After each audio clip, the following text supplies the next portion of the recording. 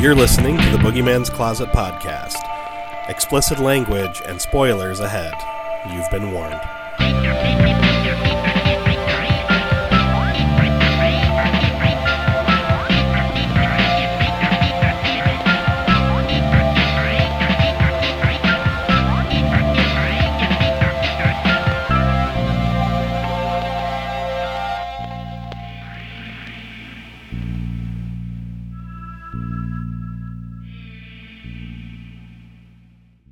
And we are back for yet another episode of the Boogeyman's Closet. As always, I am Mike Alvarez. Unfortunately, Maurice and Susie cannot join me today, but I do have two very special guests joining me. Hey, it's Mike from Count Creepyhead. Thank you for joining me, Mike. And also, the main reason we are here today. Hey, it's the Strasburg from Raised by Rentals. Woohoo! And this is Josh's birthday Patreon picks. That's the whole reason we're here. So it's a very special episode. But Josh, why don't you tell us what movie we're watching? Well, it is an absolute classic banger. Wait, oh, no, sorry. It's a different movie. Sorry. I was looking at something else. No, it's it's a questionable classic from the 80s known as Pulse. Yes, indeed. The Joey and Matthew Lawrence vehicle. Whoa. There's going to be a lot of that, I'm sure.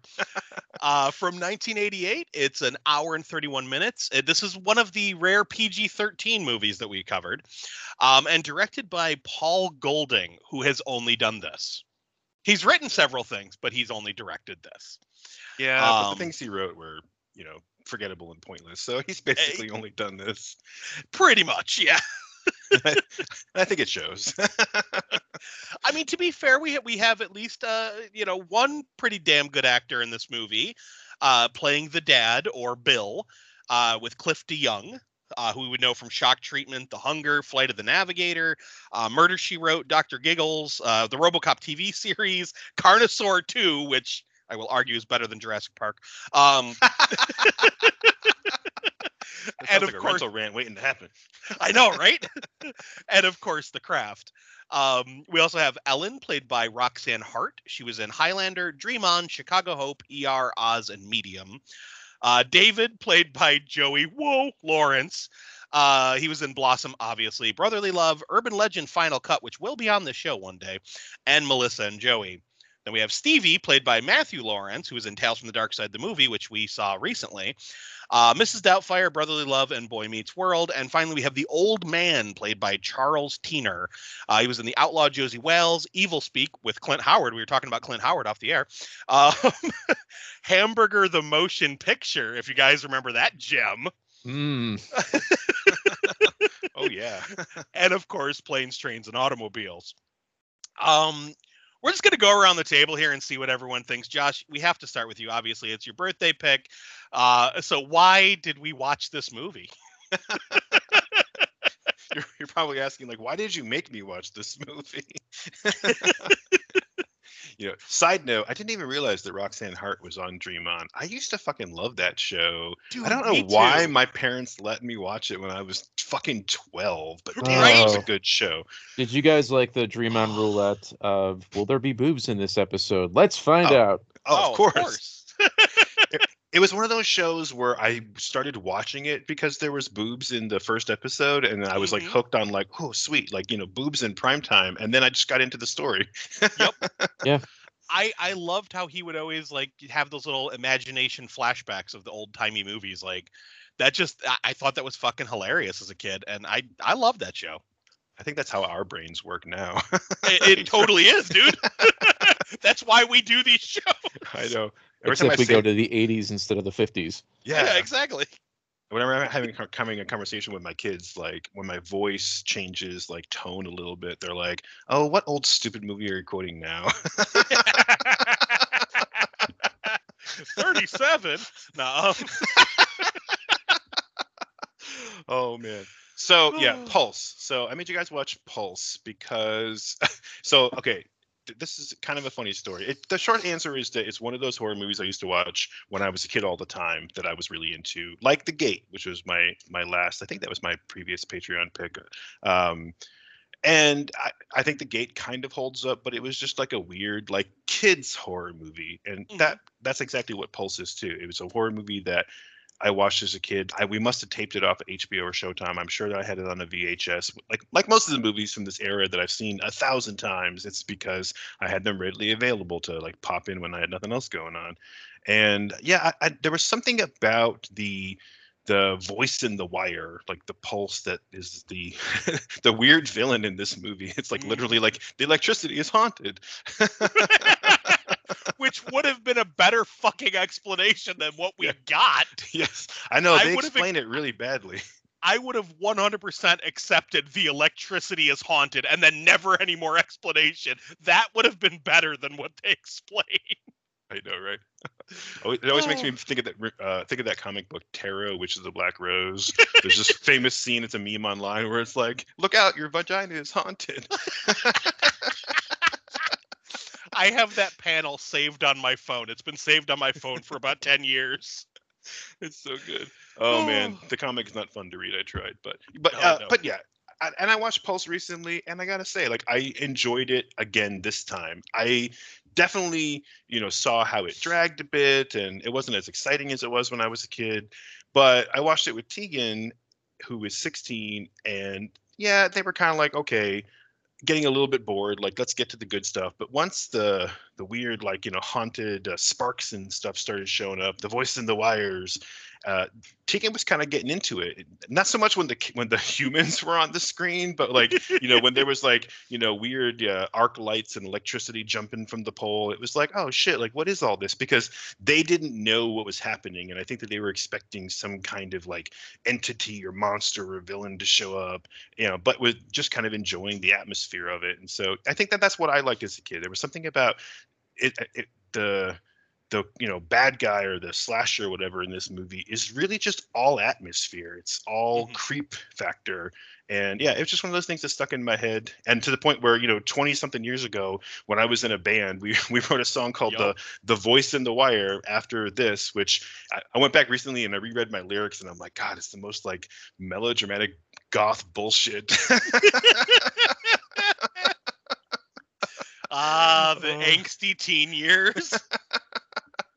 But yeah, I don't think it holds up very well, but it was still fun to watch, from again, a nostalgic perspective, and watching Tegan watch it was fun, like seeing someone see it for the first time. So yeah, I think there's still some value in this movie. I just think if they took this concept and made a better movie, it would have been awesome.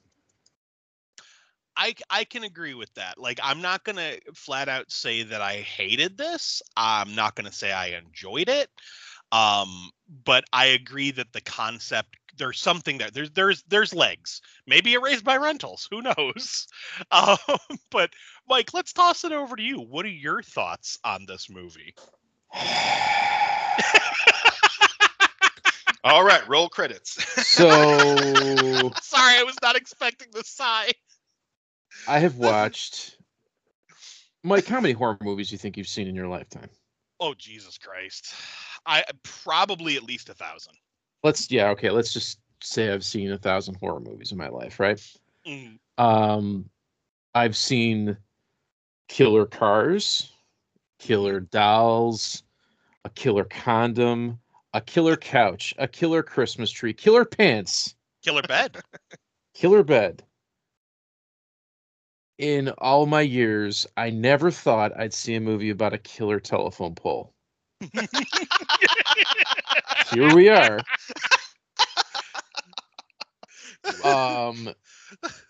Like you guys, I watched this when I was a kid, and I must not have paid attention completely.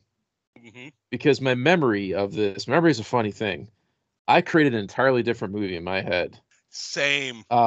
Because when I was watching this, I was like, where's that part that, nope, not this one. Nobody's hand gets mangled in garbage disposal. It's teased. And I've never seen a horror movie that, like, you think it's going to follow all the traditional stereotypes of, like, the parents are ignoring the kid. They don't believe him, and he's the only one that knows what's going on. No, they believe him the whole time. And everybody does the right thing for the most part.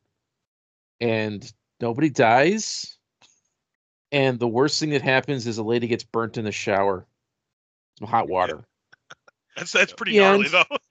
Yeah, but it's just like, it's over, and you're like, that's it? What a nothing burger. You know? And it's white bread, you know? Yeah. Yeah. Oh, yeah. Completely. And as a kid, I did not understand electricity. So it was very plausible, the things that are happening in the movie. To me, as an adult, every 3 minutes, I was like, that's not how that works. No, that's not how this works. Right. I liked one scene. Mike, you probably love that scene too. Oh, little Stevie playing with G.I. Joes? Yeah, I thought, it's weird. There's like some kid actors are pretty damn good, and then they grow up and suck, like Corey Feldman. I thought Joey Lawrence was fine. Like a very believable world-weary kid. Yeah. But like at any point I was just like, just get out of the damn house. And like they pretty much like do. It's again, I don't, what the fuck? What a forgettable, like, I have zero desire to ever watch this ever again. I can't recommend it to anybody.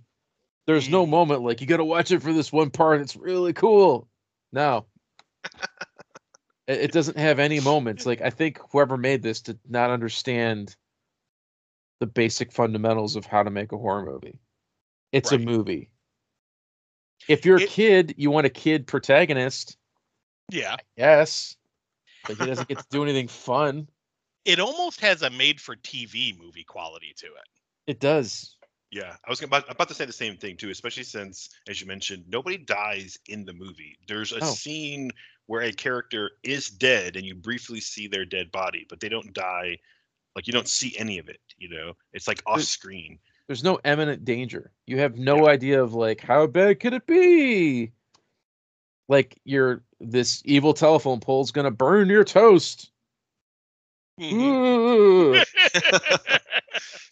Yes, in defense of this, I'll say, I think, and we'll get there, Mike, but like, I think when it gets to like the climax of the movie and David and his dad are like, quote unquote, trapped in the house and they're kind of being attacked by things, I think that scene for me makes the whole movie, and it's all the things that I remember liking about this movie were in that one sequence. But it's it just takes such a long time to get there that I think, like, yeah, you get bored, and then after you spend like an hour kind of like learning who these characters are and like trying to learn this weird backstory, the weird mythology of the voice in the wires, but like, so that when like they finally gets to the good stuff, it's like, okay, like, I'm kind of bored, like, can we just, it's over now? But I was getting bored watching it yesterday, like, oh shit, like, this isn't as good as I remember, but I still really, really enjoyed that big like climactic sequence. I still think that part like holds up.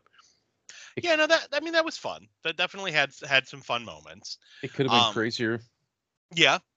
Like, he left a saw plugged in the basement. Yeah. Like, he's kind of a moron, but he does the right thing. He's never like, I couldn't hate him. You're kind of supposed to, but he doesn't do the typical things that make you hate him. Like, he believes his son. Right. Like, I mean, he has the appropriate level of questioning that I think any parent would have when their child is spouting some wackiness, like, the toaster's trying to kill me and the dog's been laughing at me. Something like that. Every kid in the 80s had moments like that. Right. And I mean, he definitely has the appropriate level of questioning it, but he still listens to his kid, which is rare in a horror movie. So I do appreciate that. But I wanted to ask, Mike, you had mentioned that you felt this was a completely different movie, like you made up a different movie in your head. Oh, yeah. I did the same exact thing. There was a scene that I was remembering. Maybe you guys can help me remember what movie this is. But I vividly remember a scene from an 80s movie, and I thought it was with a kid being in a pool, like falling into a pool, and something with the electricity where everything was being controlled by something, and the electronic pool cover started to close over him. And I don't for the life of me remember what that is. I thought it was this movie. No. And I just watched it too. Like, The That only does other sound familiar. the only other like electricity thing I can remember is Shocker, but I don't think it's that because I haven't seen Shocker in years either. God, no, it's a teenager, and they're under the pool cover, and they're like beating on the cover, and they think they're gonna drown, and then the love interest comes and saves them the last minute. Okay, see, I didn't even remember that much. Oh God, yeah, like other movies bled into this movie to make a better movie in my mind. So like, Yep. you watch so much, you consume so much media, you don't retain all of it, but you retain the cool parts, and then your brain is like, wow, this sucked. Let me take bits and pieces from other things and make it better. Mm-hmm. And it's like then the movie I've been remembering for my whole life of I thought it was like a House of the Future that goes haywire and starts to try to kill the family. It's like Hal Yeah. from Space Odyssey.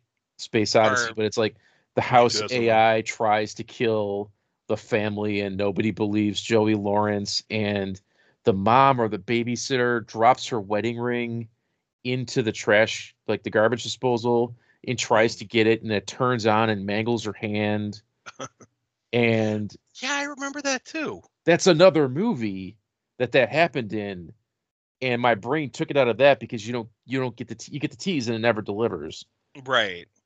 But I'd have to like go online and ask like what movie is this from, and they'll be like, oh yeah, that's from Halloween 4, whatever, and they're like, oh Yeah. son of a bitch, you're right. It's funny is the fact that you called it HAL 9000 because I have several parts in my notes. The power box on the telephone pole, when it gets the red eye, I'm like, oh look, I'm HAL 9000 now. It's it's such a boring reveal. Right. It's the broken power, like the power junction box on the telephone pole. Dun dun dun. I got to comment on this now just because you had brought it up with the G.I. Joes, with Stevie playing with the G.I. Joes. I wrote down, I was like, who needs to learn to play right, fucking noob? Because I was like, first of all, why are Lifeline, Dial Tone, and Taurus manning the Terrordrome computers along with Zorana? Why is Globulus and Nemesis Enforcer fighting? And why are the Cobras attacking the Terrordrome? And why does he call it the Terror Dome? And I wrote, learn to play, noob. Obviously, I'm joking. But it's like... No wonder the whole neighborhood hates you, you dork. But I was like, wait a second, this is all wrong. My brain kind of scrambled for a moment. But I got a comment. I paused it so I could see what was there. And I noticed the Cobra Ballistic Battle Ball, the Pogo, the Coastal Defender, 2 separate Crocmasters, Tomax or Zaymot, I'm not sure which one, the Royal Guard, Scoop, and Crystal Ball, along with, as I mentioned, Lifeline, Dial Tone, Taurus, and Zorana, and Globulus, and Nemesis Enforcer. So there was a lot of fun G.I. Joes in there. And yeah. Scoop, I was impressed because I'm like, oh, this movie came out in '88, and so did he. Like, that's interesting. Everybody hates Scoop. Yeah, I mean, I always liked his design, but he wasn't a cool character. But there was also Snarl from Transformers. There was a Dinobot on the coffee table. And one of the robots behind him when he was playing with the G.I. Joes, I'm not 100% sure, but I think it was that Voltron version 3. The one where the 3, normal looking robots click together to make one big robot. That's what it looked like to me. So, Josh, let me get this right. It's your pick, your Patreon pick, and you're like, all right, what's a good kid-friendly horror movie that I loved as a kid? Oh yeah, Pulse. Let me pick it, and then I'll watch it later. Basically, yeah, that's exactly what happened. All right, so I think you've got a big pool to pick from that I think at least would be more fun, even if it's not good, like Teen Witch. Oh God, no. That'd be a good one. Something. At least we could make fun of it. This didn't even have anything to really make fun of. It's just top that. Yeah. Sorry. Now that's in my head. You want to get with me? You gotta top that. Yeah, I have a few of Josh's picks ahead of time that I had written down. I knew this and the Wraith were both on there. Yep. The Wraith I'm looking forward to because, like I said off the air, I do like that one, and I thought I was looking forward to this because I remembered liking it. I genuinely remembered liking it. And believe it or not, you are not the first person to mention Pulse. Our mutual friend Lil Mike, he he commented, "When are you guys going to cover Pulse?" Like one of the times we were talking about the show, and See? I was like, There you go. "Oh, one of these days." I was like, "Yeah, I forgot about that movie." And then like a couple months later, you had brought it up that you wanted to cover it, and I was like, "Sure, yeah, let's do it." So Yeah. Well, it was you guys were doing the Tales from the Dark Side episode in Boogeyman's Closet, if I remember correctly, and talking with Dawn and wait, Sam. were Dawn and Sam both on that episode? Yeah, it's Yep. I have a terrible memory, even though it was only a couple of months ago, and yeah, and it was like I remember listening to this, and then I commented on the follow-up Raised by Rentals episode where I was like, "Damn it, I wanted to be on that episode because I love that fucking Gremlins story with Ray Don Chong, and I love fucking Christian Slater and the Lawrence brothers." And I was like, and then I think you guys had mentioned Pulse on the show, and I'm listening to the episode going, "Motherfucker, I loved that movie when I was a kid," and. But just like with The Gate, both of those for me were I'm going to pick them for the Boogeyman's Closet, not because it's like my favorite movie in the world and I want to talk about it, like like when I begged you to get on Predator and like Friday the 13th Part 6, Right. where I was like, you better fucking invite me to those, damn it.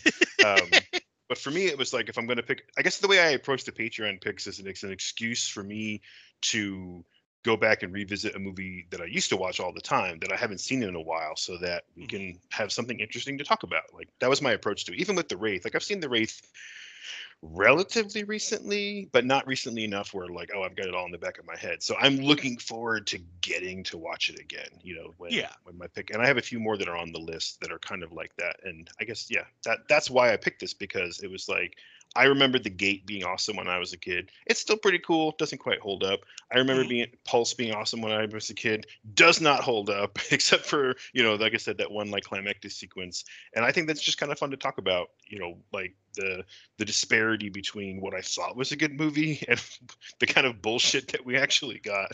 Oh, absolutely. Well, and that's the thing. Like that's kind of how I mean my birthday picks, which we should mention this. Like I know we've talked about this in the past, but Josh and I have the same birthday.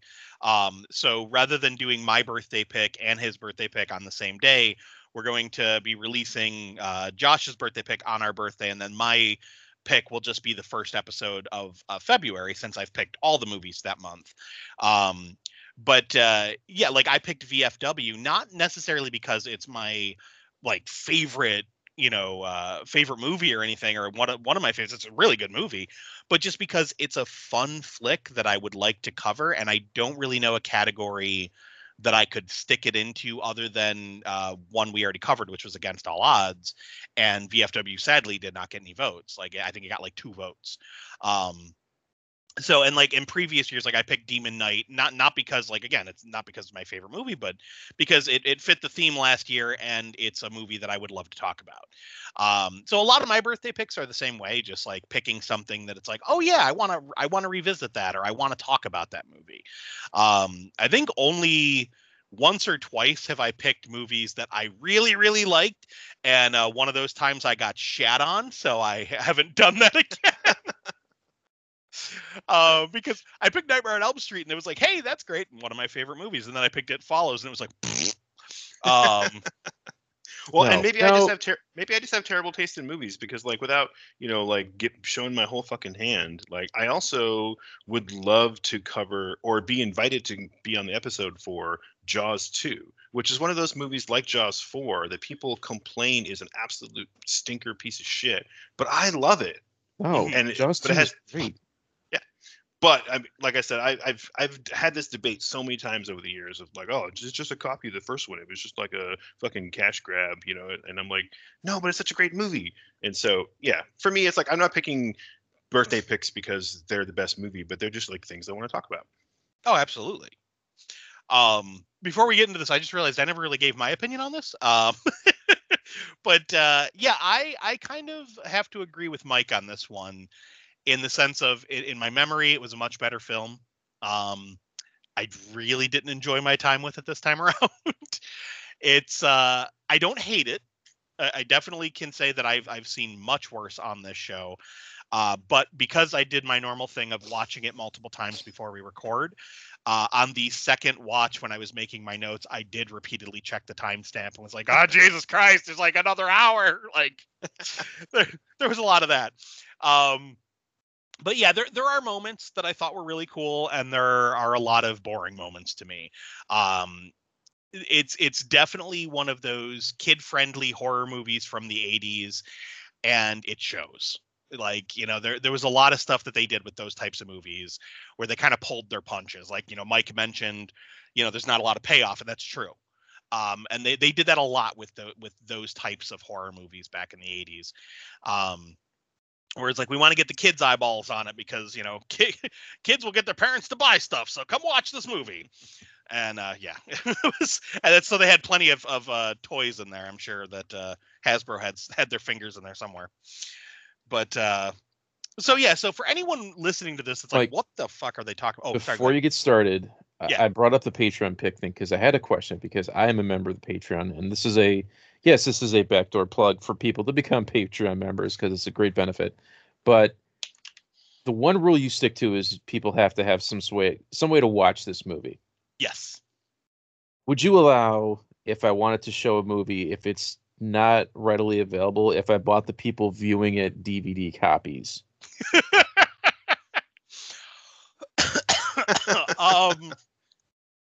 I guess it depends. If it would make for a really great episode, but you wouldn't be able to watch it at work.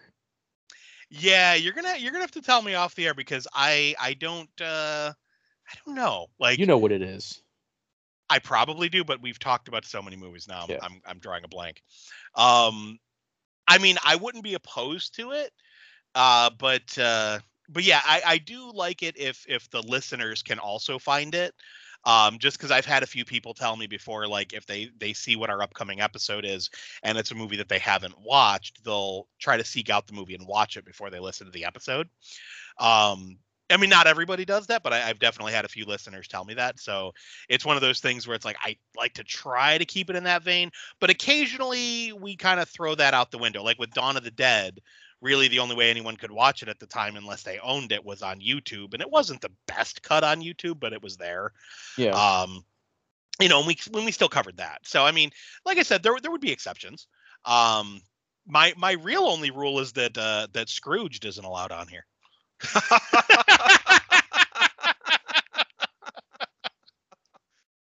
And there's a whole backstory for that.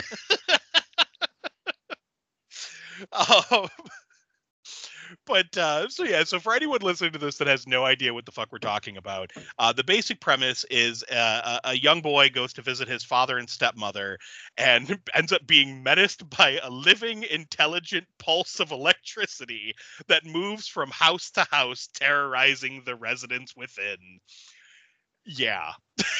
That's Hey man, they did it in Marvel Comics, and his name is the Living Lightning, okay? And he's an Iron Man villain and has been one of his arch villains forever, okay? So they also isn't it Living Laser?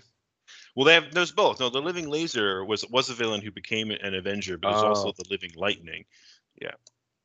So and I mean, they also did it with Shocker, and Shocker is pretty fucking rad. So Yeah. But yeah, I would still accept that haunted electricity. That would have been a fine explanation. The one we got is not it. You want a better haunted electricity movie, and don't watch this by any means because it does suck. Ghost in the Machine actually delivers on that premise. Ghost in the Machine. I'm only familiar with the anime. The anime Ghost in the Machine. Was it Ghost in the Machine? Shit, Mike, you keep talking. Let me consult the bones. To quote Susie. I was like, oh, I'm not. Wait, that's sure. That is the anime. Yeah. There's a movie where it kind of like Shocker, where a criminal dies and his ghost goes into the wires. Oh God. It's from the early '90s. It's kind of around that time of Lawnmower Man, where everybody just gave up on life at horror movies at the theater and stopped going. Wait, wasn't that kind of the premise for House 3, the horror show? Like, no, did the guy die and go into I can't remember now. It's called Ghost in the Machine from 1993. Karen Allen's in it. Huh. Let me read you the premise. An electrical surge causes a serial killer's soul to end up in a computer system. But it's more like he, terrorizes you with appliances and stuff. It's Kane from RoboCop 2. Ghost in the Machine. Yeah, there. Oh yeah, there it is. Okay. This looks If you vaguely saw the cover, familiar. you'd be like, that movie. Well, that I see, never now- bothered yeah. watching. Now I Yeah. have to join you both and look this up. Yeah, I'm looking at it and I'm like, yeah, like for sure, this looks vaguely familiar. And like when I wrote the really like terrible goth lyrics to that song back in the day, the chorus was me just yelling "the demon in the machine" over and over again, which kind of smacks of Ghost in the Machine more than The Voice in the Wires.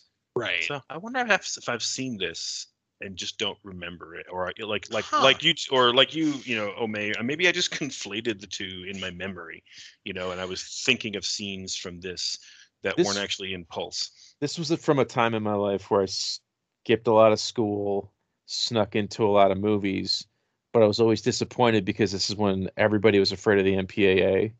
Mhm. So everything was just dumbed down crap. Yep. So I'd be like, oh man, rated R movie, and you get nothing. And Yeah. you just be like, oh boy. Well, and this is why they often say like horror died in the 90s because Oh yeah. like the MPAA was just on a fucking tirade. We talked about that on the Huh. Leatherface episode. It just went to video. Yeah. It was Well, fine. and- You just had to look harder for it. But that's the thing. Even the ones that went to video, some of the stuff was just it paled in comparison to the 80s video releases. Oh yeah. And that's what I think that's what most people were saying was like, we used to have these great, like just fucked up, wacky 80s horror movies. And then the MPAA just started chopping the shit out of movies. And, we were getting lower and lower and lower budgets. And it was just kind of getting wacky out there. But looking at the cover for this, like I feel like I've seen the cover in the rental store. Looking at stills from the movie, I definitely have not seen this movie. So it might be something I'll have to check out. But, If it's anywhere, it's on Tubi. Oh, I'm sure. I love Tubi. But yeah, jumping into the movie here, we open with a power plant on a dark and stormy night. Lightning strikes the ground and machines go haywire as the opening credits roll. We pan out to the power lines connected to the plant and follow them into the city down to a particular neighborhood. We pan into the bedroom of Bill and Ellen, who wake up with a start as they hear someone screaming and things crashing across the street. They look out the window and see their neighbor flipping out through his window. Ellen calls the cops and Bill goes outside with a bunch of other looky-loos and neighbors to see what's going on. The neighbor is swinging an axe around, breaking shit. He screams. The lights go dark. The cops show up. I was like, that was fucking fast. They go to investigate the house. There's even a fucking chopper. Like, who lives in this neighborhood? Like, damn.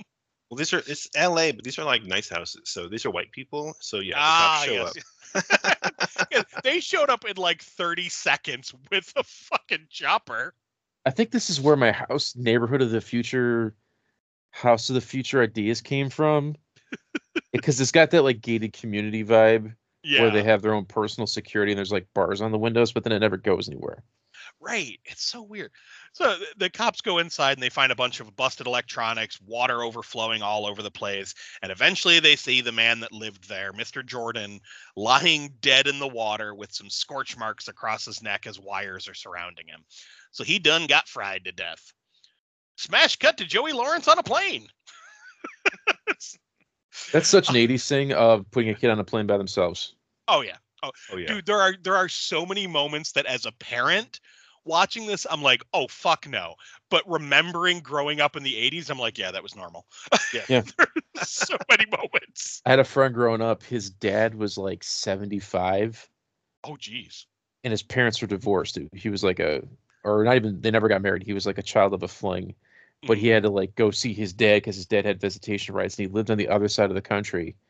And then, like every other week, he had to go on a plane to like Oregon or Idaho or something, like way over on the other side of the country to see his dad by himself. And I was always just like, you go by yourself? And he was like, yeah, it is what it is. And it was just like, what do you do? He was just like, just sit there. Like I felt horrible for him. Oh man, yeah, that sucks. I mean, as a kid, I used to take a bus to and from Cleveland all the time to visit my aunt and uncle. Oh damn. Yeah, like I mean, it was like a 3.5 hour bus ride, and I'd be sitting there just playing my fucking Game Boy or reading some comic books. And I'd spend like a week or two in Cleveland over the summer, and then I would take the bus back. But Wow. yeah, again, it's stuff that it was normal back then. That now you're like, fuck no.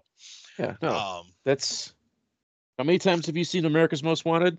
Exactly. The music still gives me chills. But yeah, so we then cut again to David is now in a car with his dad and Ellen. And we quickly find out that Bill, David's dad, and David's mom are divorced and live in completely different states. We also see what it was like for a kid in the 80s with smoking parents. Oh my God, that brought me back. Yep. Holy crap. Same. Because like he's coughing and he's like, oh, the cigarette smoke. Because the dad just lights up. He's like, what's wrong, kiddo? And he's like, Yeah. the smoke. And he goes to roll down the window, and Ellen's like, oh, no, don't roll that down. It won't roll back up. It's like, deal with it, you little fucker. Like, Yep. Again, it's funny watching this with my 16-year-old because they're just like, oh, what the hell? Tegan was just immediately so mad at those parents. Like, what are they doing? They're going to like kill this kid, give him fucking cancer. And I'm like, that was the 80s. Like, that's just what people just smoked everywhere. I just watched Die Hard. Well, I watched Die Hard every Christmas, but I watched it for the first time with Griffin, and he like everybody does the first time they see Die Hard these days. Like the first comment that he made was when John McClane lights up a cigarette in the airport, and he's like, "What is he doing?" Like of all the crazy things that happened in that movie, that was the most unbelievable thing. He was like smoking in an airport. That's crazy. You could smoke at the mall. You could smoke in McDonald's. You could smoke on the airplane. Man. You could smoke Remember those McDonald's everywhere. Ashtrays? Yes. Those flimsy foil ashtrays. And that's like, I mean, like, look at the scene late. We're going to get to it, but with the repairman later, he's just sitting on their fucking couch, lighting up a cigarette in a home he's working in. Just like, I'm going to smoke it. Like, didn't ask, like, can I smoke? Just start smoking. It's like, it's fucking nuts. But so, it's also very clear during this scene that mom and dad don't really get along very well. Ellen tells David all about the crazy guy that died across the street. Because that's totally a good idea to tell your stepson who's clearly nervous and uncomfortable. Yeah. Hey, some dude died there last week. Want to check it out? I know. And she was so excited about it too. It was like, she was like, isn't that awesome? Right. And then, like, as soon as they get to the house, we notice the bars on the window. And David makes a comment about it, like, oh, yeah, this place has bars in the window.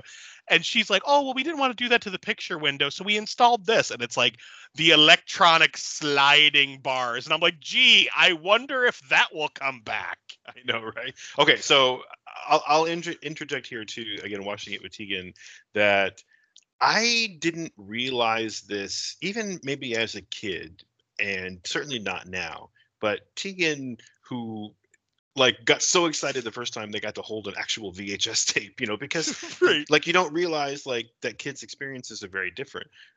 Like they had this insane conversation recently with their friends at school about how a rotary phone worked, and it was hilarious for me to overhear them talking about trying to figure out like, well, why do you have to turn the wheel? Like they couldn't figure out why you turn it, but because they just had this entirely like different like point of context, and so Tegan was kept asking me about the automatic bars and their TV and their microwave and all these things they had in their house. They had like a thermostat that was like behind like a panel, and this is like super high tech, and I didn't realize it at the time. But for the time the movie was made, this was like a high-tech house. And I think that was kind of the point, was David is coming from like a normal house where they just play outside and go to summer camp. And he's going to go to this big, rich, like, white neighborhood in LA where everything is electronic and motorized. And even the TV repairman's like, you got more circuit boards in there than like, whatever could like fly you to the moon or whatever the hell he says. And it's like, even the repairman is impressed by how high tech their TV is. And yeah, I think it's supposed to be, a hint of like, why does this weird haunted telephone pole single them out? And it's because, like their house is a playground of high tech shit. Right, exactly. And they make reference to that a couple of times throughout the film. But yeah, it is funny, like, because Caleb kind of has the same thing, like looking back at old tech. Like, he's obsessed with old tech. So he constantly talks to me about like old technology.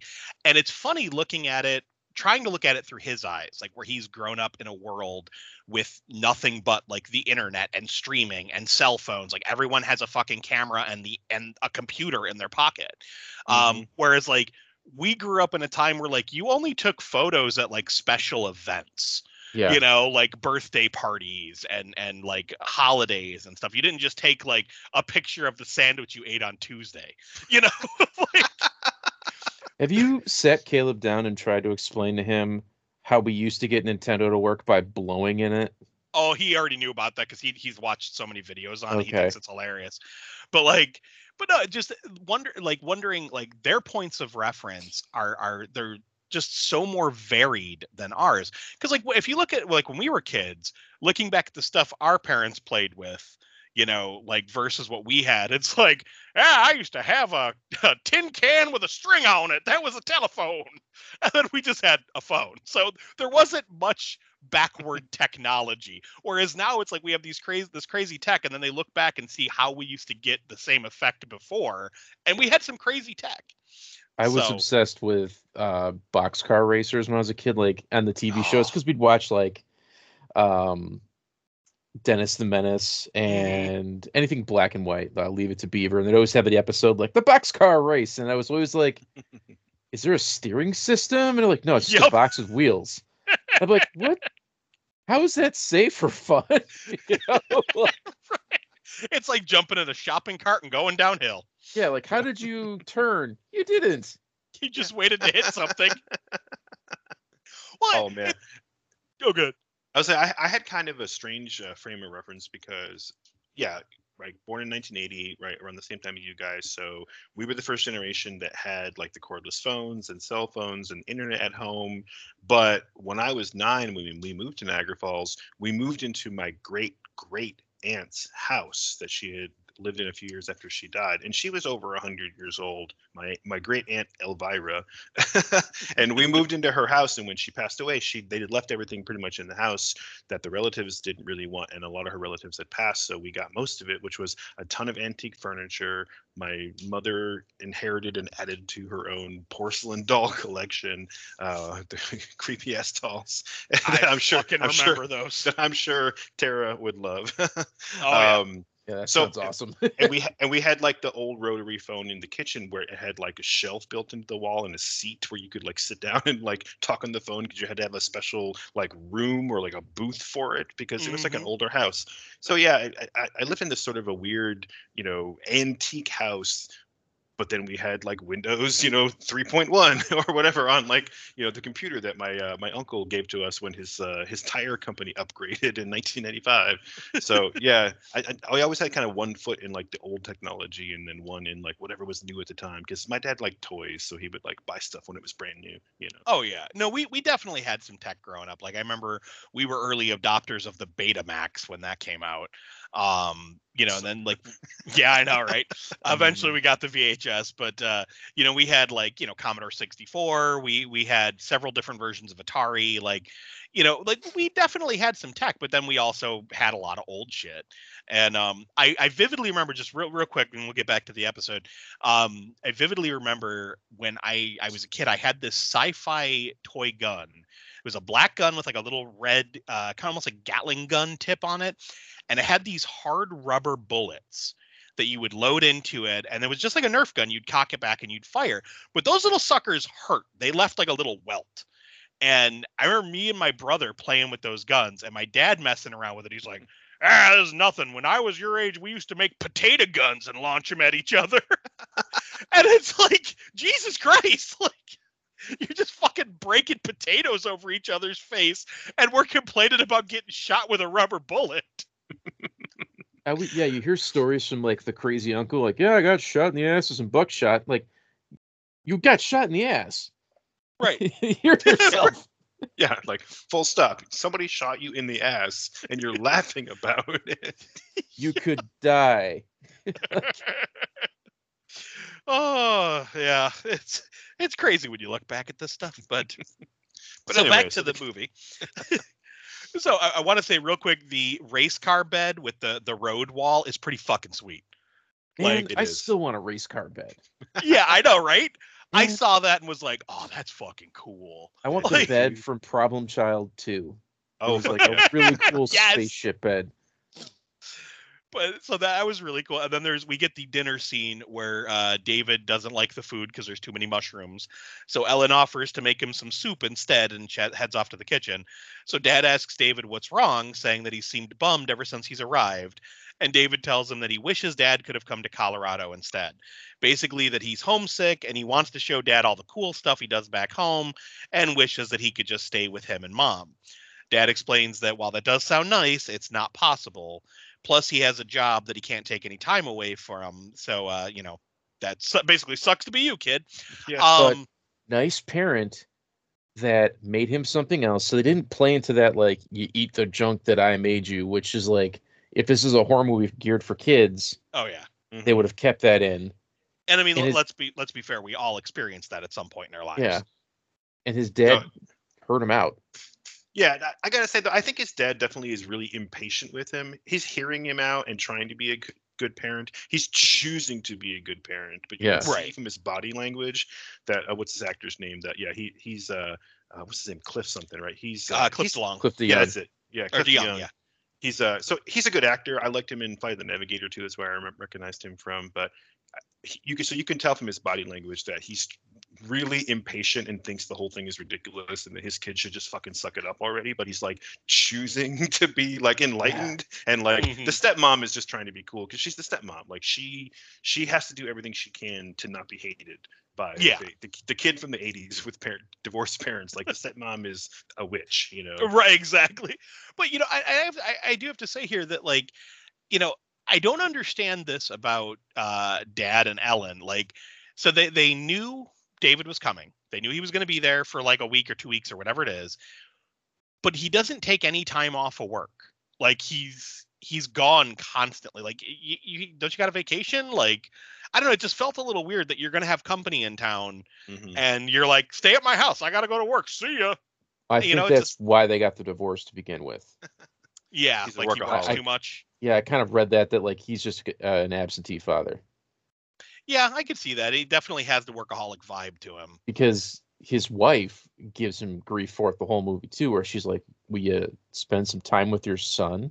Yeah, and he's like, "I gotta go on the golfing trip in my Trans Am." My midlife crisis mobile.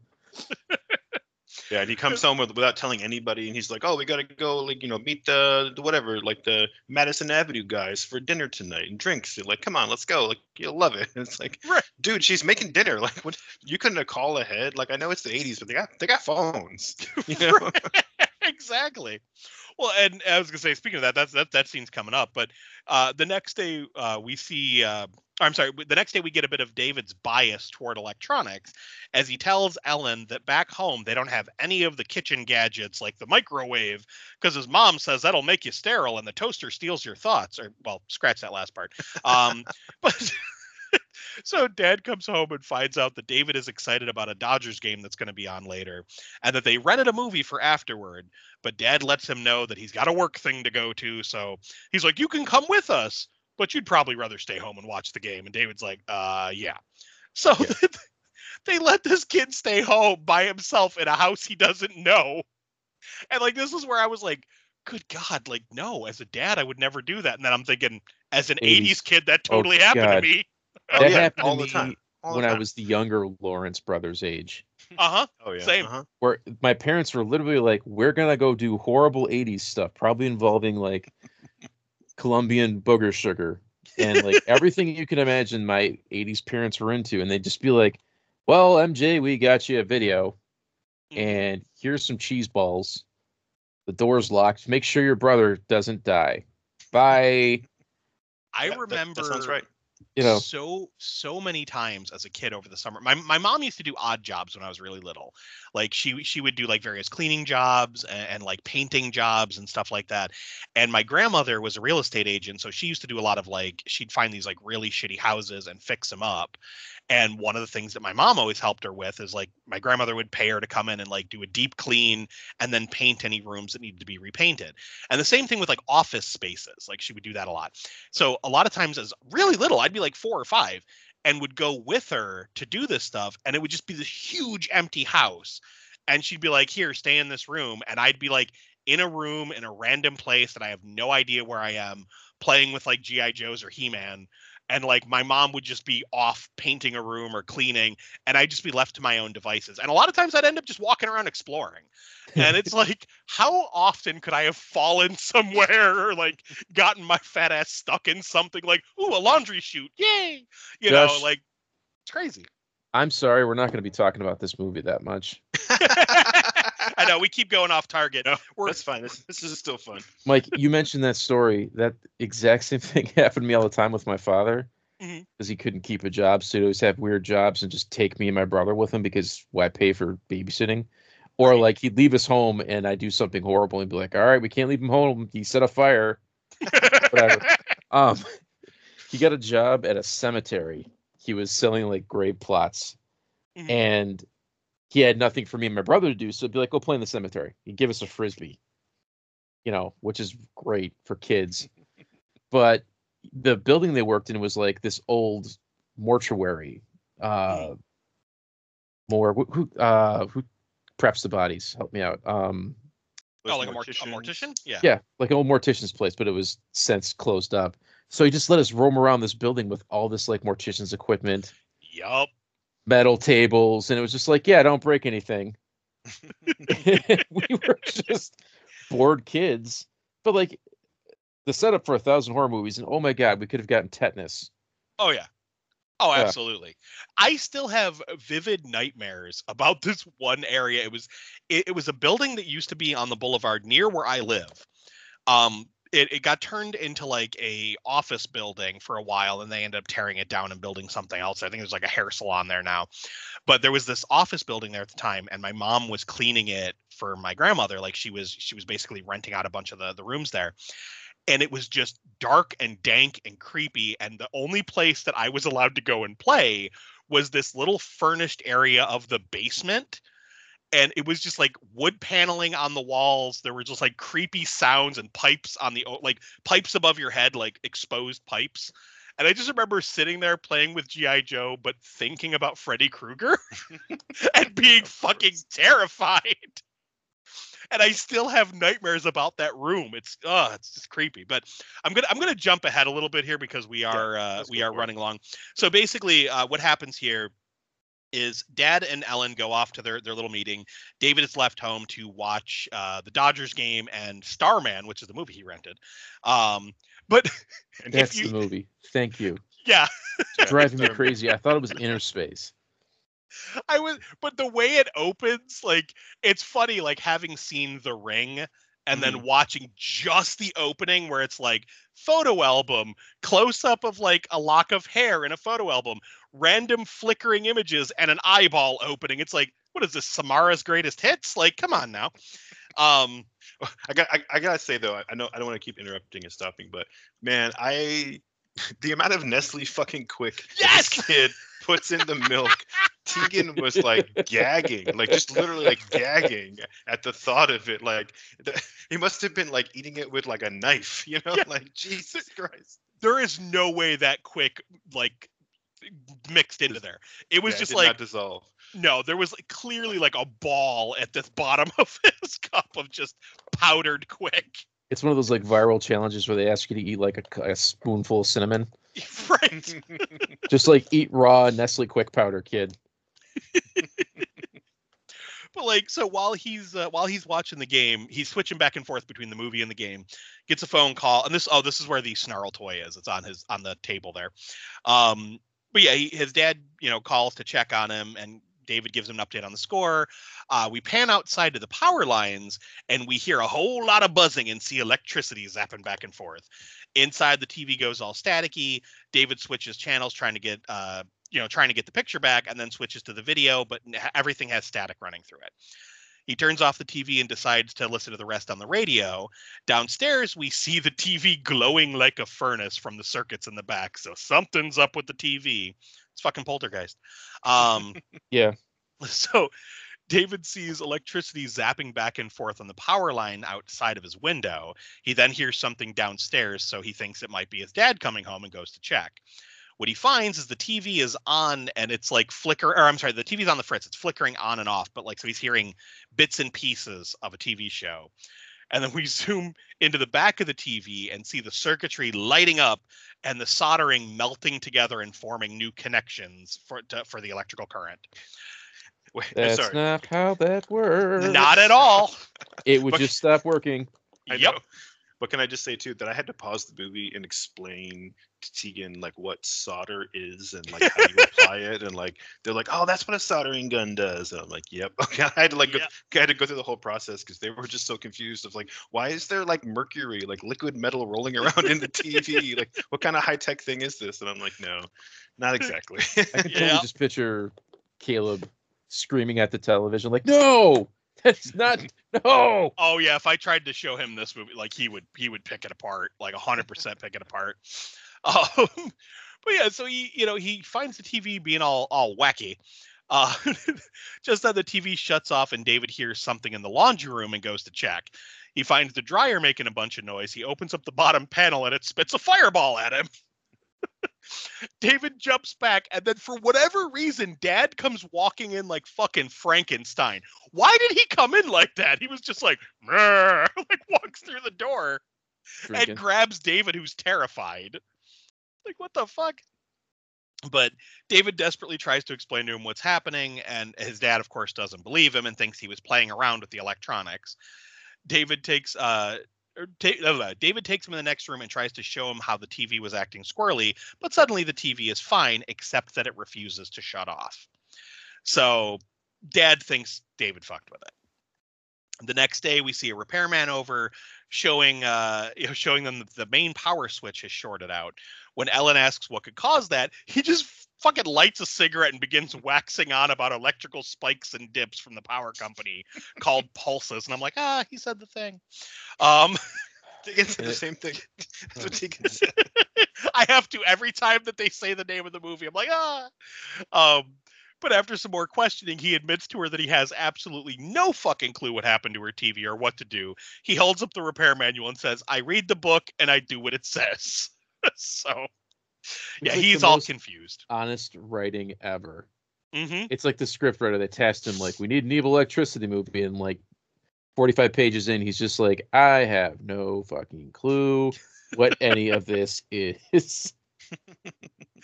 Now, this next scene, I couldn't stop laughing because I was picturing it in like with a documentary narrator.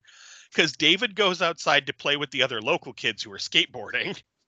And it's but first he must prove to the other skaters that he is capable with the board. He rides to the left. The alpha male. He rides to the left, but they are not impressed. David decides to switch positions and ride to the right. Surely this will win the favor of the pack.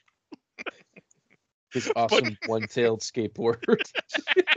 I used to love my fishtail. I know, right? But then he gets spooked by the power lines and almost runs into one of the skaters. It was an unfortunate mistake that leaves David alone and friendless as the pack jeers him with geek and turkey. David must skate alone. So anybody else writing this movie, those kids would have been fodder. Oh, yeah. But no. They're just some just random there. little shits. Yeah. And then enter Matthew Lawrence, a.k.a. Stevie, who wants to be David's friend. And he's just like, oh, that was cool. What are you doing with the skateboard? Why did he talk like that? Okay, so we talked earlier about child actors who grow up to be yeah, whatever, they suck, like Corey Feldman. I couldn't believe when I read the trivia in this movie that Matthew Lawrence got cast because he did this speech Like Yeah. he was there with his brother, and they're like, oh, like you should, listen to my little brother. He like learned the speech. Like let him read for the part. And they gave it to him because they were so impressed. And I'm like, wait, were we like listening to the same kid? Because I know he was a little dude, and I'm not gonna pick on him too hard for being like 7, but he sucks, man. Yeah. Yep. Can we take a quick moment? A pet peeve of mine: child actor hair. Oh And God. Oh God. Matthew yeah. Lawrence has it hardcore, and I don't know why they insist on that like bizarre mushroom top bowl cut. Don't know. Who? But Like I don't. They Every still do 80s it. movie. the thing that cracks me up with that haircut is anytime that kid with that haircut moves their head too fast to the side, it's just like it looks like a skirt just swinging around. Like Yeah. it's got this motion to it that's like really funny looking. But so Stevie wants to be his friend and tells David all about the guy who lived across the street and how he was crazy. He tells him that the guy used to accuse Stevie and the other kids of poisoning his grass because it was dying, and then he'd chase him away from his house. Stevie goes on to say that his mom said he was crazy because of what happened to his wife and proceeds to tell the story. Basically, there was some metal in the garbage disposal when she turned it on, and the metal shot out like a gun and went right through her eyeball, killing her. Dun, dun, dun. Look, Dun, dun, dun. I'm not gonna make a judgment here, but if I'm Joey Lawrence, maybe I am. We look alike. Whoa. And I had the option between some dickhead gatekeeper skateboard kids or Stevie, who's into true crime and G.I. Joe. Oh, hell yeah. I'm hanging out with Stevie's all Stevie. day. Oh, All day. absolutely. Yeah, no, 100%. No, Stevie's the hero of the movie. I mean, yeah, Stevie gave him the backstory. He warned him. I mean, David's alive because Stevie, likes to listen in at like his mom's keyhole and like, remembers all the real good stories to impress the older kids in the neighborhood. Like, Yeah. Stevie's the hero here. Yeah, if he didn't tell him about the grass, David would have never noticed it. Mhm. So, it's It Stevie's the hero. never pays off. What, the grass thing? Yeah. It kind of No, does. The No, it does. electricity, I get it, but it's just like nobody acknowledges it. No, it was meant to be foreshadowing. I mean, Yeah. I'm not Okay. saying it was good, but like, no, like the neighbor's grass dies, and of course he blames the neighbor kids, and then they mentioned that his wife had died previously, and then he dies. So clearly, okay, so everyone just thought his wife was sick and he was crazy, but really, the voice in the wires killed him, and their whole house was like electrified. It was killing the grass, and so there's a scene where you see David's dad's house, and his dad is complaining to the stepmom about how the grass looks like shit. And there's that scene where she's like putting down, fresh, mulch or whatever, because their grass is dying. And you see there's a little strip of it like yellow around the outside of the porch. So it's just supposed to be foreshadowing that, the voice has jumped over across the street into their place. Okay. Right. All right. That night, Dad overhears David on the phone with his mom telling him that he wants to come home, that he feels scared there. He's not sure why, he just does. Also, Dad's never around, and when he does come home from work, all he wants to do is watch TV and sleep. So then Dad's like, oh, I'm a dick, and just kind of walks away. And his mom's probably like doing everything she can to keep him over there so she can have some fucking peace and quiet. Right. She's like, stay with your father for a week, damn it. Things fine. Shut up. Give me 1 week, you little shit. The next morning, David wakes up to Dad and Ellen talking outside. Dad complains about the grass dying, which is when David notices that, oh shit, the grass is dying. Because he goes outside to check. His dad drives away. And across the street, he also sees what looks to be a real estate agent and a repairman talking about the Jordan's old place. Ellen calls him back in for breakfast and explains how they're going to go to a ball game that night. She's a bit shocked when David doesn't seem excited. Instead, David asks about the dead neighbor's grass and why he said the kids were poisoning it. Ellen writes it off, telling him that Mr. Jordan said a lot of crazy things after his wife died. He began blaming everyone else for anything that went wrong. He just became paranoid. Ellen then flips on the garbage disposal and scares the fuck out of David because he's like, it's going to shoot bullets at me. But later we see David and Stevie sneaking around the dead neighbor's house and breaking in. Now, David's a complete dick here because Stevie's like, I don't want it. And he's like, do it or I won't play with you no more, kid. And then, so Stevie helps him break in. Then he's like, fuck it, I'm out. And Stevie takes off. And he's yelling at him, get back here, get back here. And then, so he goes in and just starts poking around the old house. And we see all the broken and burnt electronics, along with the taped outline of where Mr. Jordan's corpse was. Like, I'm sure that's a thing, especially when someone dies against a wall like that. But, like, I've only ever seen chalk outlines.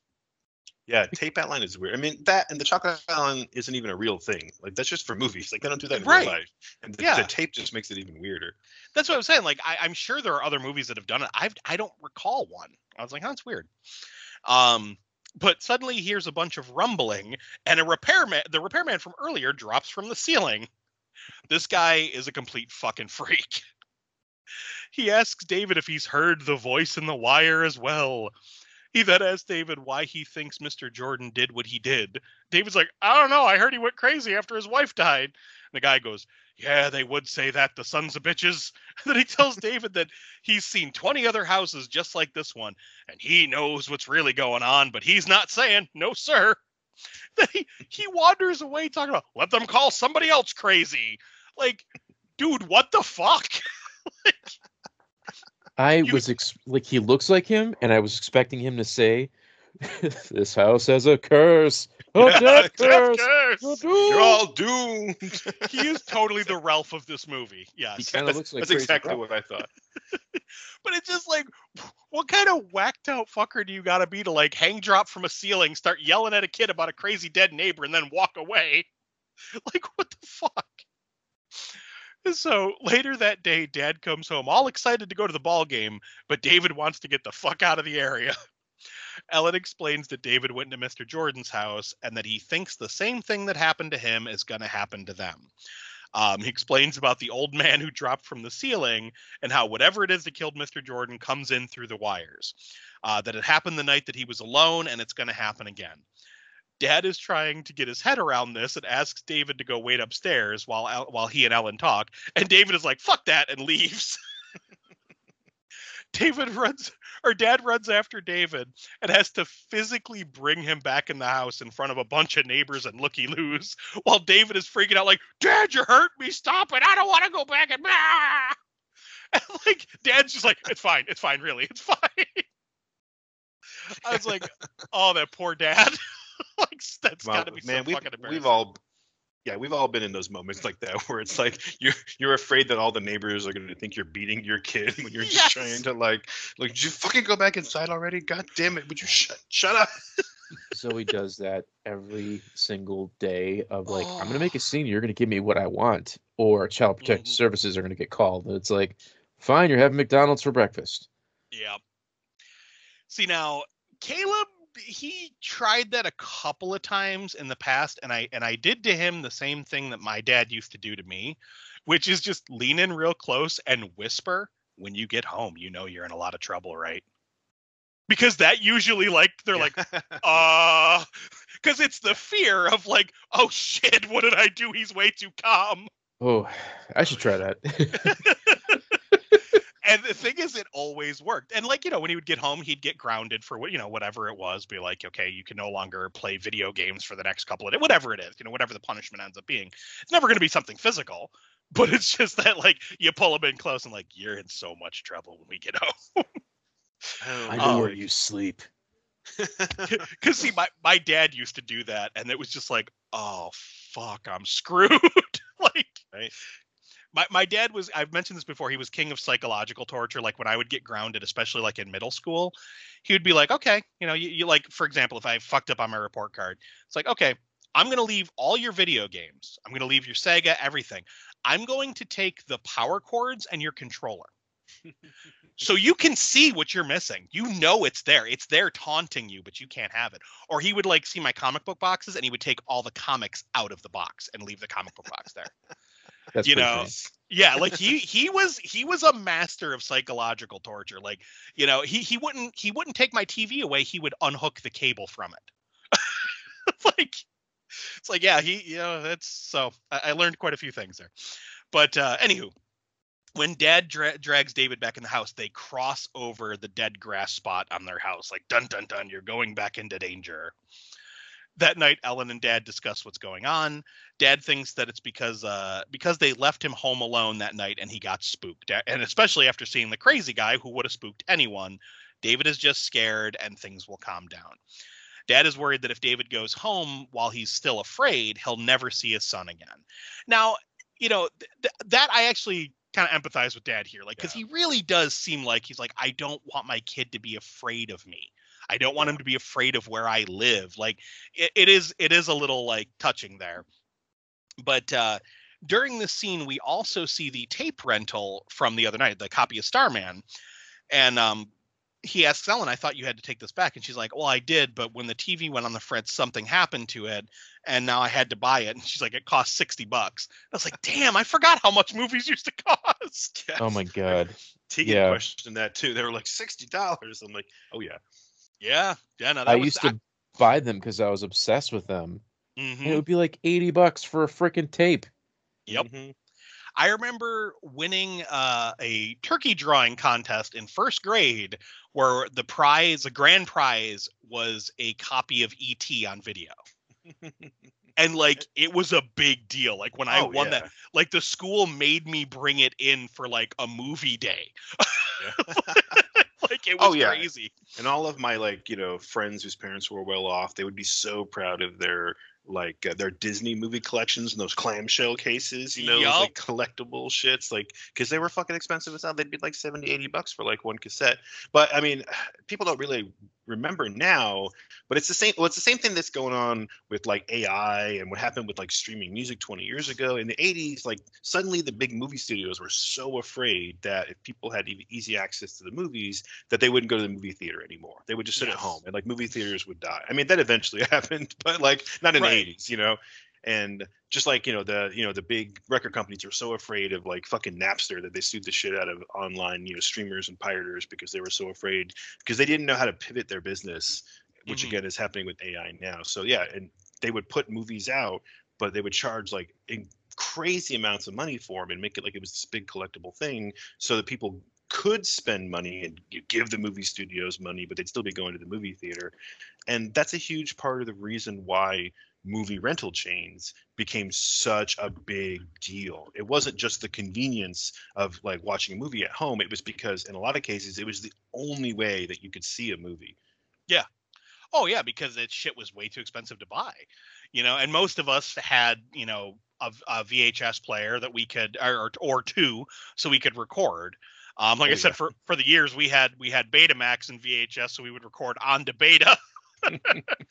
My dad loved toys, so my dad loved toys. So we had like the VCR rewinder. He had 2 VCRs, so we could like tape shit. We tape everything off the TV. We had like the fucking pay-per-view black box, which then I had to like pause the movie and explain to Tegan what pay-per-view in the black box was. Oh man, I miss black boxes. Yep.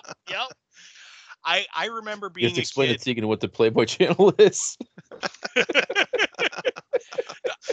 I legit remember being a kid and my aunt and uncle who were they were a little more well off and had stuff like Laserdisc and all that, but they had a big movie collection.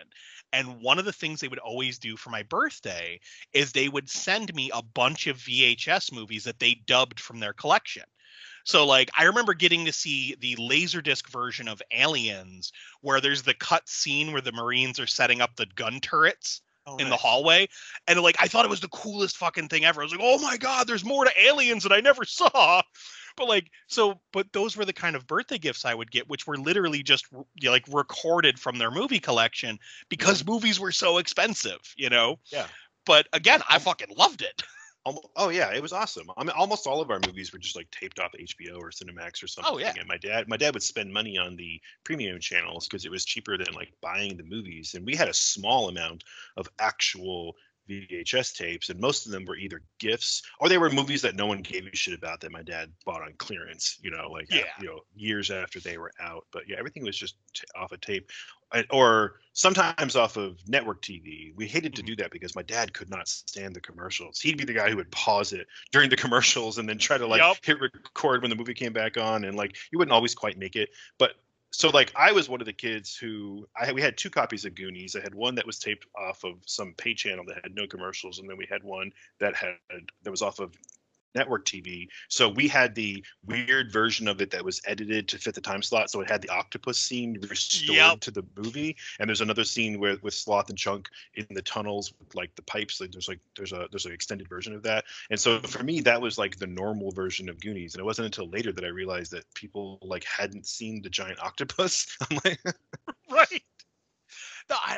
No, there's something special about that era. Like, one of these days we just need to like the three of us get together and have a VHS conversation, because man, there's so many good flicks and good memories from that time frame. But jumping back into the flick here, so after they have the discussion about having to buy the tape, they decide to go to bed. Dad sees the unused tickets before turning off the lights, like realizing like he bought these 3 fucking Dodgers tickets and couldn't go, and he's like, I hope the game sucked. oh, poor guy. But I did feel really bad for him here because, and you guys probably can relate to this. I cannot tell you the amount of times that having to like you guys know I have a crazy work schedule, so I'll have like a shitty couple of weeks of like working 6 days in a row and like 1 day off and then back to more, and just having crazy work schedule and looking so forward to having like 2 days off and making plans like, okay, when I'm off, we're going to do this. Like, I'm going to take Caleb out to dinner. We're going to go to the GameStop. We're going to check out video games. Like, we're going to do something fun, like a dad son kind of day. And then like when the day comes around, either something happens or like he's in a bad mood and doesn't want to go. And it's like just this like, it's so sad when you're like, I finally have time and I can't do it. Like, yeah. It's just a bummer. And as an adult with having responsibilities, sometimes that happens. So like, I felt for the dad here. I'm like, oh, dude, that sucks. Cats in the cradle and the silver spoon. Exactly. Little boy blue and the man on the moon. And selfishly, sometimes it's the opposite. Sometimes it's like you finally get a day off after the shittiest work week you've ever had, and it's finally your day off, and you just want to kick your feet up and watch a movie or read a comic, and just have everyone leave you the fuck alone, so you can just drink your damn coffee and like have a minute where you're not stressing out about your day job or your like parent responsibilities, and then it's like, damn it, like your kid is like, oh, we need to go do this and we need to go there, do this, or the fucking dog throws up on the rug or something, and you're just like, god damn it, like I can't even get 10 minutes to like put my feet up with a cup of coffee. Like, fuck, I didn't even get through one cup. Leave me alone. Oh, it's so frustrating. But so we pan out to the thermostat and see sparks inside of it. It's the voice in the wire. It turns up the heat, triggering the furnace, and both Ellen and David lie awake listening to the banging and thumping of the furnace. The next day, we see David repeatedly trying to call someone, but getting a busy signal. Ellen comes up and tells him she's sorry that she has to go to this meeting, and if he likes, he could come with her, but he's like, nah, just stay home. So she's like, that's fine. He'll be fine. This kid that's been freaking out and panicking, he's fine alone. I'm just going to go. Hey, man. Almost all 80s movies, like, you got to get the parents out of the picture so like the kids can't get into trouble. I mean, that's what movies were back then. Why is every superhero an orphan? Exactly. Come on. So this is the scene where he goes outside to talk to Stevie, and then we get the whole G.I. Joe thing that I talked about at the top. But David, talks to Stevie about how to get to the airport, saying that he already has a ticket to go back to Colorado. He just needs to get the time changed. Stevie tells him it's pretty far away. And he's like, maybe my mom can drive you. Do you want me to ask her? And he's like, no, that's okay. And then Stevie's like, what are you going to do? Smash cut to David behind the wheel of a car in his dad's garage. Now, okay, I get it. Dad's wealthy. How many fucking cars does he have? Because, like, we see him leave in his car. We see Ellen has a different car. And then they just have a station wagon in the garage for a 2-person household in the 80s? Yeah, I know, right? Well, the window is broken, so fuck that car, right? They had to get a new one.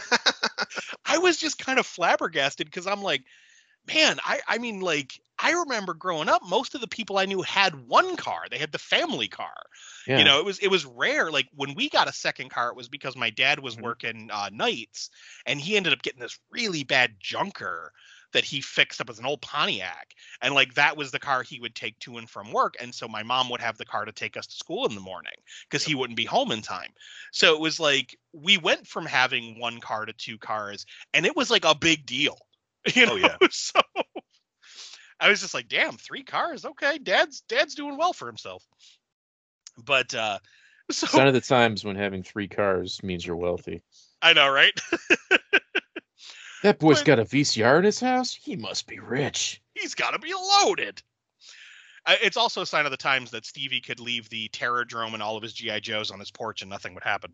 Oh, I'd fucking steal those in a heartbeat. See, and Adult me would pick Stevie up and chuck him into a bush and take his G.I. Joes.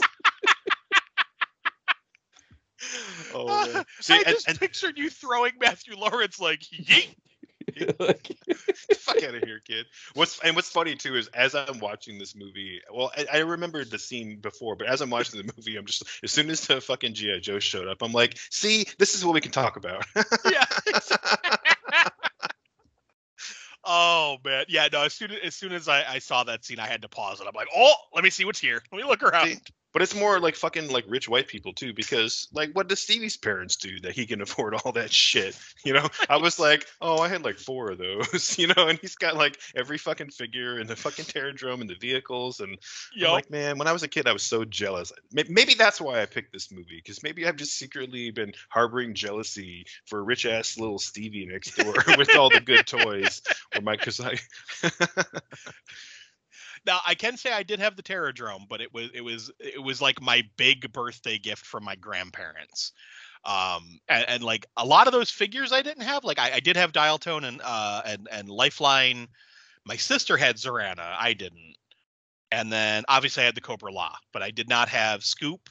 I didn't have the Coastal Defender. I eventually got the Pogo, but I bought it at a garage sale.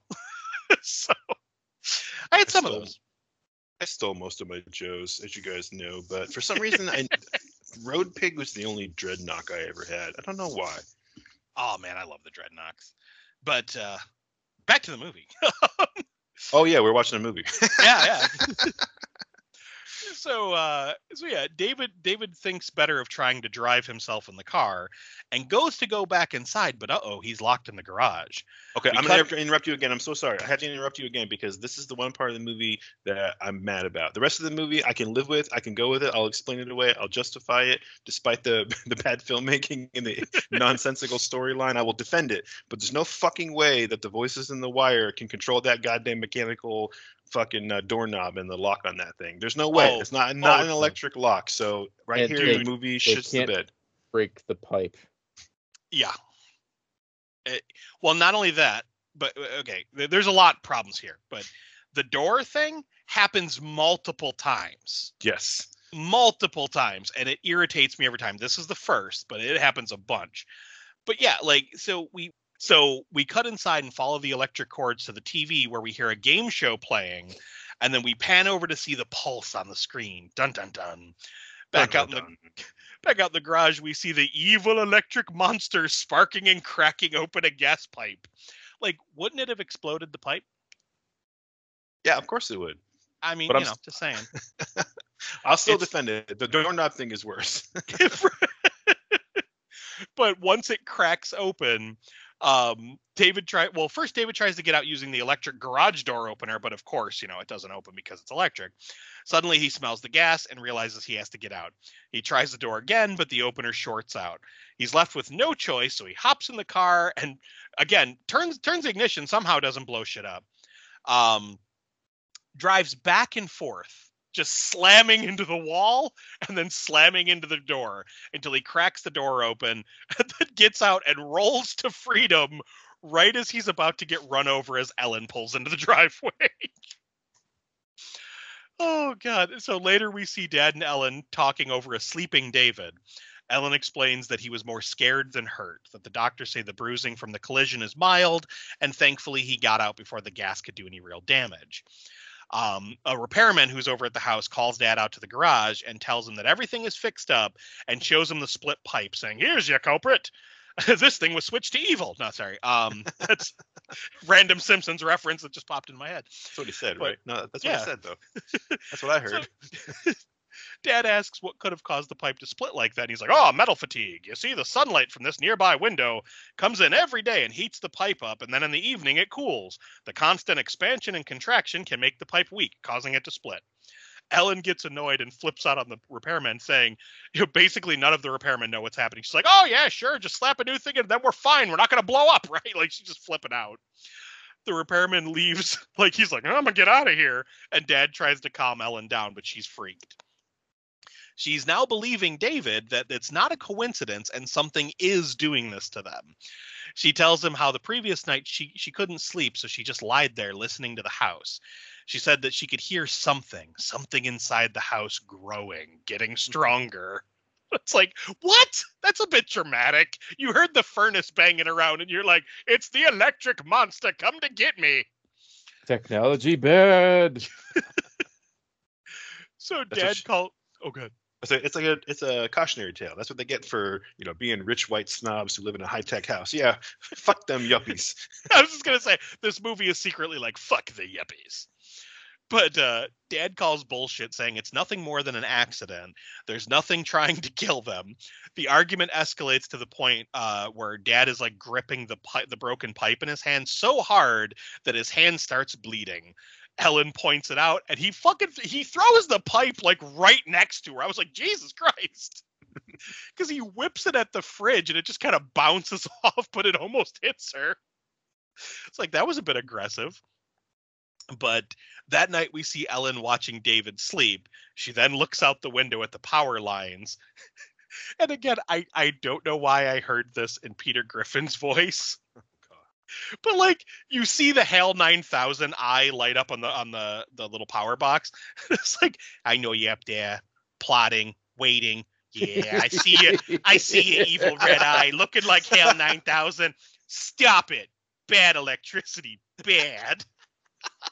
Well, I think the episode's over now. I think you nailed it. Yeah. That's now my headcanon.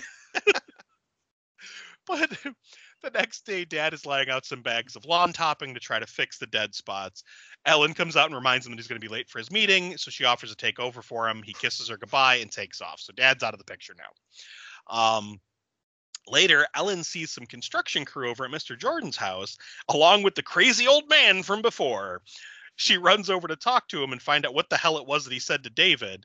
And he's like, lady, I didn't tell nobody nothing, and I'll be glad to tell you the same thing. So she starts crying. He's like, okay, turn off the waterworks, I'll tell you. And he basically tells her to unplug completely, saying that there's a signal, a pulse. Hey, he said the thing. Kind of like a voice. And you have to get rid of anything that has ears to listen. So basically, fuck all your electronics. Go back to caveman days. He tells her that he's back to wood fires and kerosene lamps, in spite of the fact that his wife wants to kill him for it. He then tells her that he once heard on television that paranoia is just another word for heightened awareness. But what the hell do I know? I'm crazy. And he drives away as... I love we pan over to the giggling construction workers that are like schoolgirls. Yes. They're like, tee! And they run away. I'm crazy. Crazy as a Ralph. I know those construction workers were they were cracking me up though, because they were like, look at this crazy bitch. I just loved the physicality of it because it was very much like the high school girls in a teenage movie. Yes, exactly. So Ellen heads home and decides it's time to take a shower. The water wakes up David, and thankfully, unlike Jamie, he knows enough not to walk in the bathroom and write creepy messages when people are taking a shower. Man, he missed his opportunity. He was like, hey, Ellen, wash my back. I've been a dirty boy. It's definitely. The pit has just become part of the Boogeyman's Closet lexicon at this point. But Dad comes home, and he and David talk. Dad tells him that he spoke with his mother and that she's going to come down in a few days, and he's hoping that the three of them can sit down and have a conversation. While this is happening, Ellen turns up the hot water in the shower, and we see the spooky electronic monster turn up the heat tremendously and start to burn her. It also shoots hot water out of the sink where Dad is washing dishes, and he and David jump back. Ellen basically gets cooked by the water and starts screaming for help. David and Dad run in and try to help her, but they can't break the glass. And somehow the electric monster is keeping the shower door locked.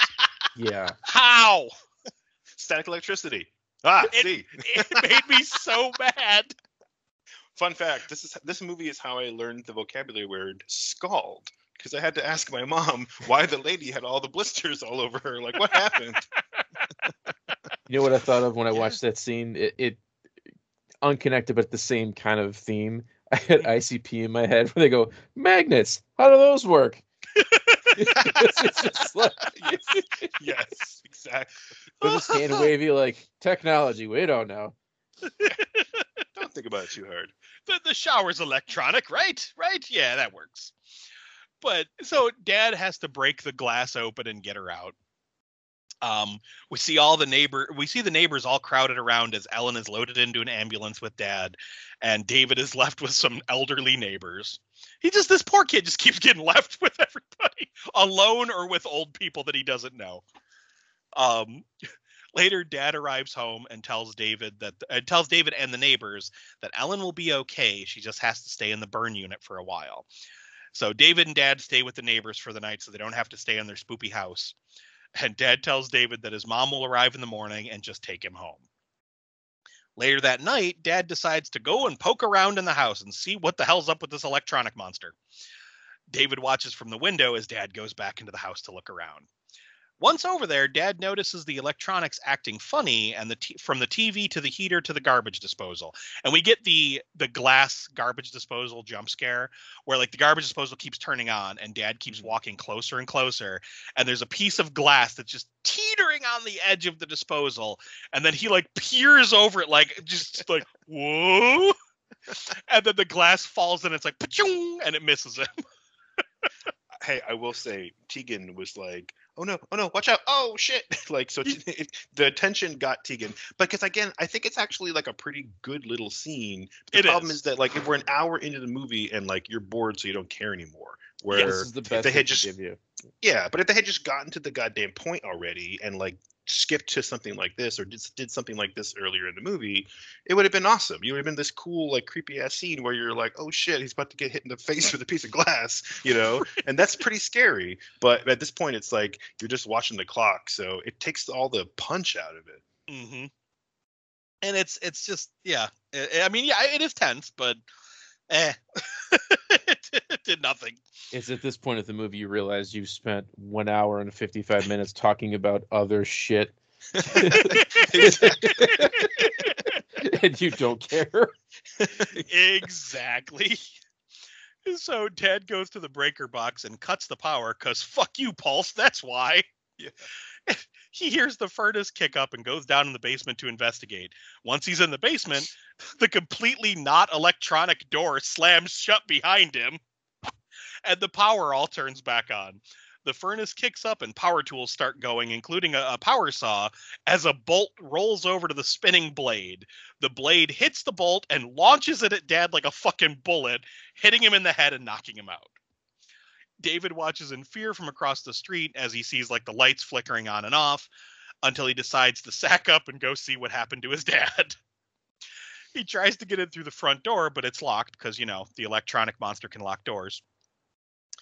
He goes over to the window and we see the TV watching him. Why?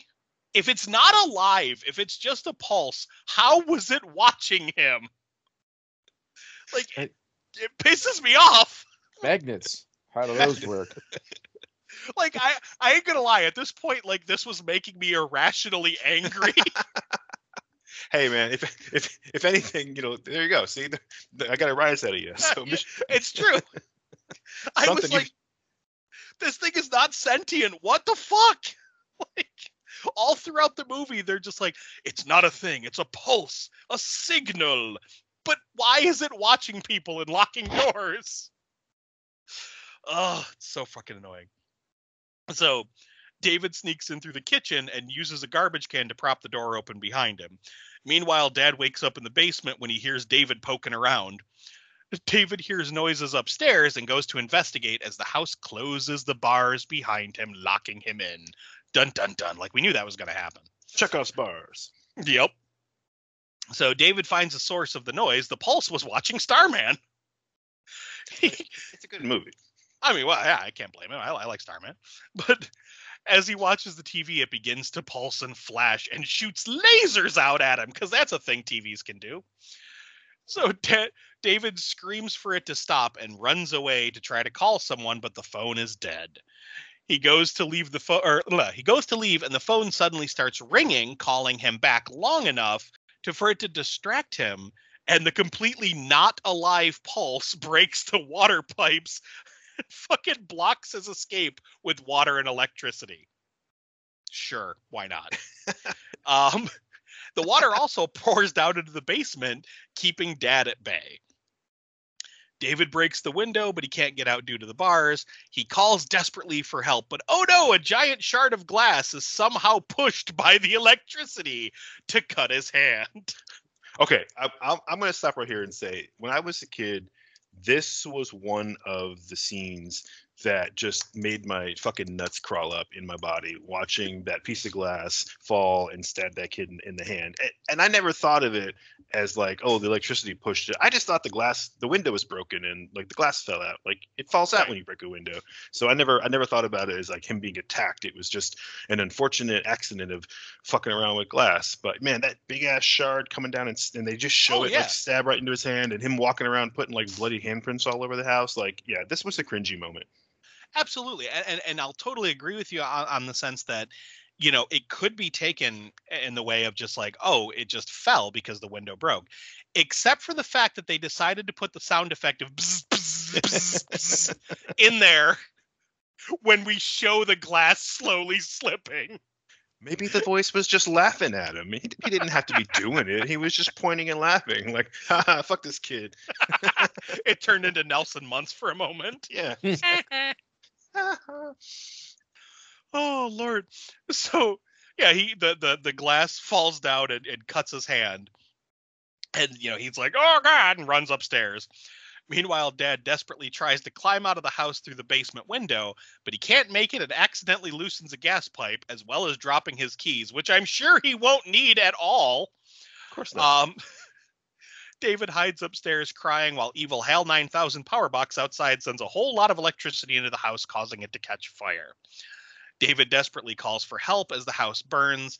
Dad breaks out of the basement through a vent in the ceiling. And I love how they like take the time to show him like snagging his back on a nail. And he's like, just like pulls himself up. And that scene made Tegan cringe, just thinking about getting sliced in the back. Oh, yeah, no, it was effective, but it's like they really zoomed in. They're like, you want to see something really gross? Check this out. They're like, oh, we forgot we were a horror movie. Hang on a second. Let me cut this guy. Yeah, exactly. So he pulls himself up, and so Dad rushes upstairs to gets David out of the room. Like, and it's full on fire at this point. Like the house is burning. He wraps David up in a blanket and runs him out.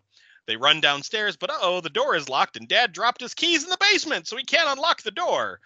So he goes to run out the back, and we get this super dramatic moment where he almost falls in the water, but David saves him just in the nick of time before the electric monster zaps the water. Oh boy. It's like this far into the movie. I'm still watching it, but I'm just like, oh God. It's Make it over. And what's funny is like honestly at the beginning of the episode we were recording, and I'm like, oh shit, like I picked a super boring movie and they're gonna like rip it apart, and I'm like, oh damn, I like this movie. That sucks. Like, you know, I feel like I'm getting like picked on. But now I'm just like, you know what? Fuck it, man. This is a stupid ass fun movie. Yeah. The fact that you guys are so annoyed is kind of like, mwahaha. Well, to be funny, this is a really fun episode. So you know. Oh yeah. But no, like I love the slowdown where he's like, Dad, no. And then like this little fucking Joey Lawrence is able to hold him up. Like, no, he would have fell in that water. Yeah. So he saves Dad just in the nick of time, and they grab the axe that Dad used to chop through the ceiling with, and they chop the front door open and run out into the front yard with all the neighbors and looky-loos. Dad looks up and sees the spoopy power box, and he's like, fuck you, Hal, and starts chopping down the power line. But before he can finish, the cops show up and stop him. But it's too late. The post breaks, dropping HAL 9000 onto the house, where it sparks and fries and burns everything down. Cut to Dad and David in the back of the cop car. The cop asks them, "Hey, that was your house back there you just destroyed, wasn't it?" And Dad goes, "Yep." He goes, "You must both be crazy." And he's like, "Yeah, we're crazy." And Dad and David laugh while hugging. We cut to Stevie in bed and pan over to his cat clock on the wall that begins sparking. Slowly, Stevie goes over to unplug it, pulls the plug, black screen, credits, the end. You're like, oh, thank God. Yeah, I was like, oh. And I did. I fast forwarded. I'm like, please don't let there be a stinger. Please don't let there be a stinger. There was no stinger. But yeah, that rambling, crazy episode was Pulse. We did it. Overall, yeah, we did it. No, overall, I will say this. Like, I can see what is there to like about this movie. I can understand I can understand, Josh, like how you would hold this movie up as like something that you watched a lot as a kid and you have fond memories of. Because I have plenty of, I know me and Mike both have some of the same movies like that. Like, no one is gonna agree that, you know, Sorority Babes and Slimeball Bolorama is as great as it is outside of me and Mike. But that's because we both saw it at a very young age. Yeah, exactly. You guys both like a bunch of really terrible movies that, Oh, like, God, yeah. I can't always get on board. Sometimes I'm just like, dude, I tried to Oh, yeah. watch some of that bullshit, but I couldn't do it even for fun, you know? Look, Dude, I'm you and self-aware I- enough where I know that these movies are bad. oh yeah. I don't get It Follows, why people hate on it. I don't either. I personally, well, it especially annoys me if people like Smile. Maurice, I'm calling you out. If people like Smile and hate It Follows, because I'm like, it's the same damn movie. It Follows is way better. I agree. It's just that Smile does. Yeah, I was gonna say Smile does it worse, and they feel the need to show you the monster. And it's like, and don't get me wrong, I thought the monster in Smile looked pretty cool, but I loved the ambiguity of the monster in It Follows. Like, I thought that was so fucking terrifying that it could be anything or anyone. Like, I just, I personally love that movie. That's a hill I'll die on. I think it's a fucking fantastic movie. Does it follow its own rules? Not always. And there's a couple moments where I'm like, okay, you got to suspend your disbelief there. But I love the way it ends. I love the story. That's a comfort food movie for me. I watch it way too much. But I will forever take shit on this show because I like it. But no, like, yeah, I am first to admit a lot of times there are movies that I am not a fan of, but I can totally understand how other people are a fan of. It's like a lot of action movies. There's like, I have no desire to watch any of the Fast and Furious films, but I know plenty of people who love them. They're not my cup of tea, but I'm glad people enjoy them. Hey, cool. But not my cup of tea. Now, so for Pulse, I can understand why you have a nostalgic love for it. For me, not my cup of tea. It's not even the movie I remembered. And so, Yeah. like, I only remembered bits and pieces of this and was conflating it with other films. Yeah, I mean, and like I said, I fully admit, like, even while watching it, you know, like recently, that, like, oh God, the first hour is like, Jesus, get to the point already. You know, like, Yeah. I realize that it's boring. I still think that the end of the movie does hold up, and I'll die on the hill that if they had just gotten to that good stuff in the first, like, hour or even the first, 45 minutes, then I think Yeah. it would have been a lot more interesting. Like, there's sort of like fight with the electricity and the water and like ripping his back and the glass and the saw. It's all like stupid horror movie stuff that you see in a lot of like bad pulp movies, like, ooh, Right. the saw is still plugged in. Oh no, it's coming to get you, like, but the fact that you had to sit there and wait for them to get to the goddamn point for an hour is, I think, what kills the movie. But yeah, when I was a kid, I didn't care because all of the atmospheric buildup worked for me when I was 8, Right. And honestly, I feel like one of the ways that they could have made this a hell of a lot creepier is if it was happening in the neighborhood and not just one house and then jump to another house. Like, if it was happening in the neighborhood, then you could have done stuff like, you could have pulled like some Maximum Overdrive style shit. Yeah. Like, had over in Stevie's house, like, mom's doing the laundry and the dryer eats her. So it's just something crazy. Dude, you just nailed it, because Maximum Overdrive is exactly the same thing as this movie. It's another example of a horror movie that some people really hold up, including myself, because I have a nostalgic love for it. But you cannot justify it in any way that it's a good movie. You just can't. No. It's not a good movie. But who cares? Because it's got some fun actors in it. You know, again, there's a whole cool story behind it, and just the fact of how like ridiculous it is. Like, oh, the machines are alive. You know, like the cars are haunted. Like, Pulse is just Maximum Overdrive, like for kids. Yeah. Absolutely. And I will say, like, I'm still mad that the ending to the Stephen King story of that is so much better than the movie. Like if they had ended the movie like that, it would have been beautiful. Because I do love the movie. Maximum Overdrive is a bad movie, but I have a blast watching it. Same. You know, and not to mention the amazing soundtrack by AC/DC. Like, it's just it's so much fun, and there are so many great moments, like the kid getting run over with the steamroller, the Chef's kiss. the coach getting shot it. in the dick with the can of soda. Love you it. know, the scene where Stephen King is at the ATM and he's like, honey, this thing just called me an asshole. Like, there are so many great moments in that. And like, so it's not that the concept of Pulse is bad by any means. It's just, it suffers from something that I think all of us can agree is like the cardinal sin of filmmaking. And that is that it gets boring. Yeah. If your movie gets boring at any point, I feel like you've started to fail. Yeah. And there's a good idea here. There's good actors. You know, it's not like, even though they had a low budget, I mean, apparently they had a $6 million budget. And apparently they came in at $5 million. So they came in $1 million under budget. And it was finished a week early, which I thought, or I'm sorry, a day early, which was kind of cool. So it's like, it's not that they had a huge budget, but they still did great with what they had. Like, the effects were not bad by any sense of the word. But it also wasn't anything to really write home about. Yeah. I can't believe the producers weren't like, you've got $1 million. Can you just film some stuff like microwave kills a guy, somebody gets killed by a toaster? How about a Nintendo Entertainment System eating a baby? Can we just like fluff the movie up a little bit? Well, yeah, and that's why I will agree with that criticism. Like, and seeing it now as an adult and realizing that nobody really dies in the movie is like, that's fucking stupid. Yeah. Well, and that's that thing with the PG-13 horror is a lot of times, especially in the 80s and 90s, with a PG-13 horror movie, you had people get hurt. And like, you had scary things, but you never had too much death and destruction. You know, it was this very much feels like an episode of Are You Afraid of the Dark?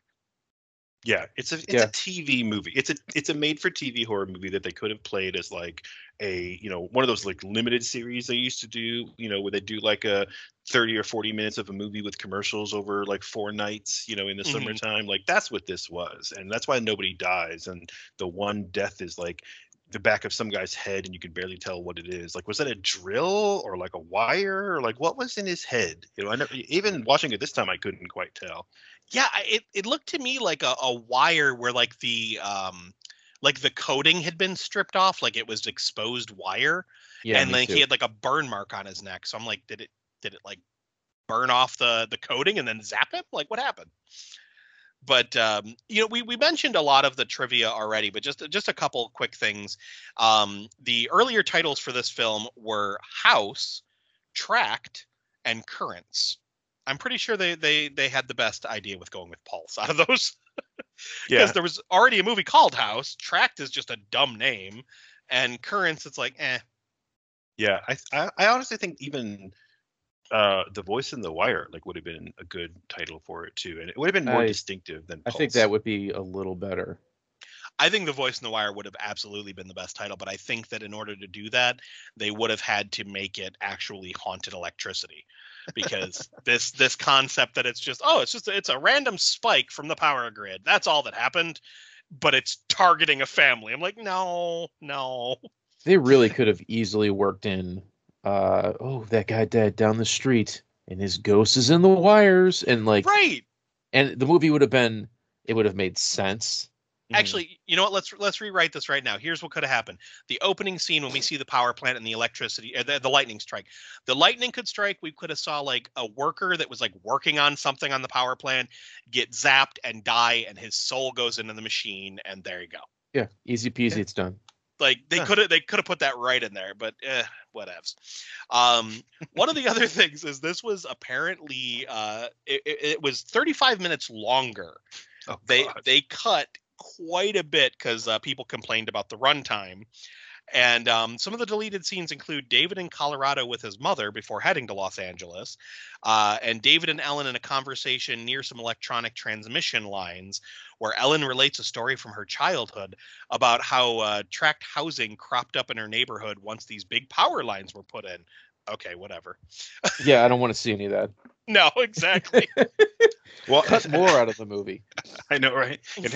And like, I still like the movie, but yeah, I will agree. Jesus, the fact that it was longer and they came in early and under budget. I don't think that those are good things. Normally coming in early and under budget on a project is awesome. And this director was probably trying to get like another job after this by showing like how good he could do with like, with the money that the studio gave him. But dude, you could have done so much more. Obviously what you filmed was so boring that people complained and you had to cut it out. But yeah, dude, it's a horror movie. Like, kill somebody. What are you doing? Right. That's the biggest gripe I think I have is that nobody dies. There's 2 minor injuries, and that's it. Yeah, it's so weird. It's weird. I mean, granted, one person dies. We do keep all forgetting about Mr. Jordan. That's at the start of the movie. So that's after the fact. Yeah, there's one death that we don't see. Yeah. So but yeah, and like going back to the whole like director thing for a minute here, like with the coming in under budget versus like going over budget, I think that a lot can be said for that, because if you had the money, why not use it and do something better? Like, look at films like RoboCop. I know I love RoboCop, but what Paul Verhoeven did with that, where it's like he knew that he did not have enough money to do what he wanted to do. So he sunk all the money into like doing the big effects heavy shots and purposely didn't shoot the scene where Murphy is murdered. So the plot hinged on this. Like, they did that shot. Like, that was one of the last things they shot specifically. So when he could go to the producers and be like, well, we need money for this scene because the whole movie hinges on it. Yep. So he was able to like extort more money out of them to do that scene, but still spend the money that he had on the great effects that we got in that movie. So yeah, this guy, there's a reason that he never did any other movies. I think we can all admit that if Paul Verhoeven made Pulse, it would be jaw-dropping. For $1. Yeah. Yeah, no, I fucking love Paul Verhoeven. Like, even fucking oh my god, why can't I think of the stripper movie? Not stripper. Showgirls. Right. Sorry. Yeah. Like, even Showgirls, with how fucking ridiculous that movie is, it's entertaining as hell to watch. Oh yeah, I like watching that movie. Yeah. Oh, it's so bad but so funny.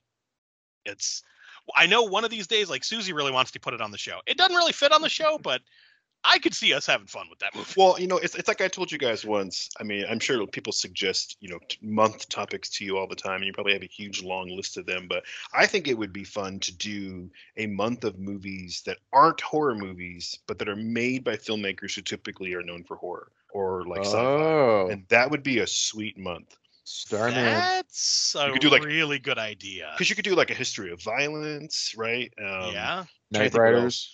Oh yeah. Night Riders. Yep. There's a lot of good examples. Yeah, we could put Showgirls on there, even though Verhoeven mostly does sci-fi. Invaders from Mars. Oh, yeah. Although, truth be told, Invaders from Mars scared me as a kid. I watched it about 2 years ago, and I was like, why the fuck did this scare me again? It's a fun movie, though. It's fun, but it's yeah, it's nowhere near as good as I remembered. I remembered only key sequences, like the frog eating and like finding where the aliens are. Like, I remembered those scenes, and then watching it as an adult being like, wow, there's a lot of fucking filler here. Like, there's a lot of bullshit that doesn't need to be in the movie. I like the burnt bacon that they always eat, and the sand tunnels. Mm-hmm. Good times. But I know we're running long tonight, and I know everyone has stuff they got to do, so we'll start to wrap things up here. But does anyone have any final thoughts on Pulse before we get to the social media and all that? No. You sounded so defeated. You were just like, God, no. No, I'll just say, I'm so glad that I picked this movie because this was still a fun episode, even though at first I was like, "Fuck you guys, I'm going home." But no, I mean, if I were to rewrite this, I definitely would have had it be like the whole neighborhood, like the whole neighborhood is infected, and everybody in the neighborhood's getting like fried and electrocuted, and you have all these fodder neighbors, and like the telephone poles are falling down, and like cars are crashing, and like David and his dad can't get out of the neighborhood because there's like a ring of like wrecked cars and fires, and and kind of like up the peril of not only is like something that they can't see attacking them, but now they can't even like easily escape, because I mean, let's all face it, the movie would have been over if they just went to a hotel. Right. They could have actually had like a gated community like you guys were talking about, and like the gates are powered by electricity, so they could have literally been trapped in the neighborhood, which would have been fucking cool. I think it's a cool idea. I think so. I think that there was a lot of potential here. It just, they didn't nail it. But again, when I was a kid, I sympathized with David and Stevie. Not that my parents were divorced and I was in that situation, but just in terms of, I had, friends like that, and I spent a lot of time alone, and it was just it was a fun movie that I thought, like I said, the tension of the movie really worked for me. And I've mentioned it before that I'm a big fan of atmosphere in horror movies. Like, I love a haunted house movie. I love a ghost movie, because I don't always need the gore and the guts and the monsters. Like, I'm happy with just, goosebump tension. And I think that as a kid, this worked for me. As an adult, it didn't really hold up, but I still think the climax does. And I'm glad we got a chance to watch it. So, half a thumbs up, I guess. Well, I will say this. I will say that I enjoyed watching this more than I enjoyed watching The Strangers for this show. Because I fucking hate that movie. I hate that movie with a passion. All right. And, like, I almost was angry that we had to cover The Strangers. Now, granted, I enjoyed making that episode, but I was kind of angry. I was like hate writing my notes. I was just like pissed off the entire time. At least with this, I was laughing. Like, I was like, wow, this is silly. So it's not that I vehemently hate this movie. I was just bored. There was just a lot of moments that I was bored. Would I recommend this movie? I actually would recommend this movie to younger horror fans. Like, people Caleb's age, like, like the I would say like the 10 to 15 crowd, I'd be like, yeah, this is a fine movie to watch. Like, it's not super scary, but it has moments that are like, ooh, that's kind of freaky. That's a little creepy.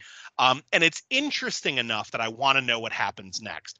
But it didn't follow its own rules, which pissed me off. And I've commented on many episodes. If you don't follow your own rules, you piss me off.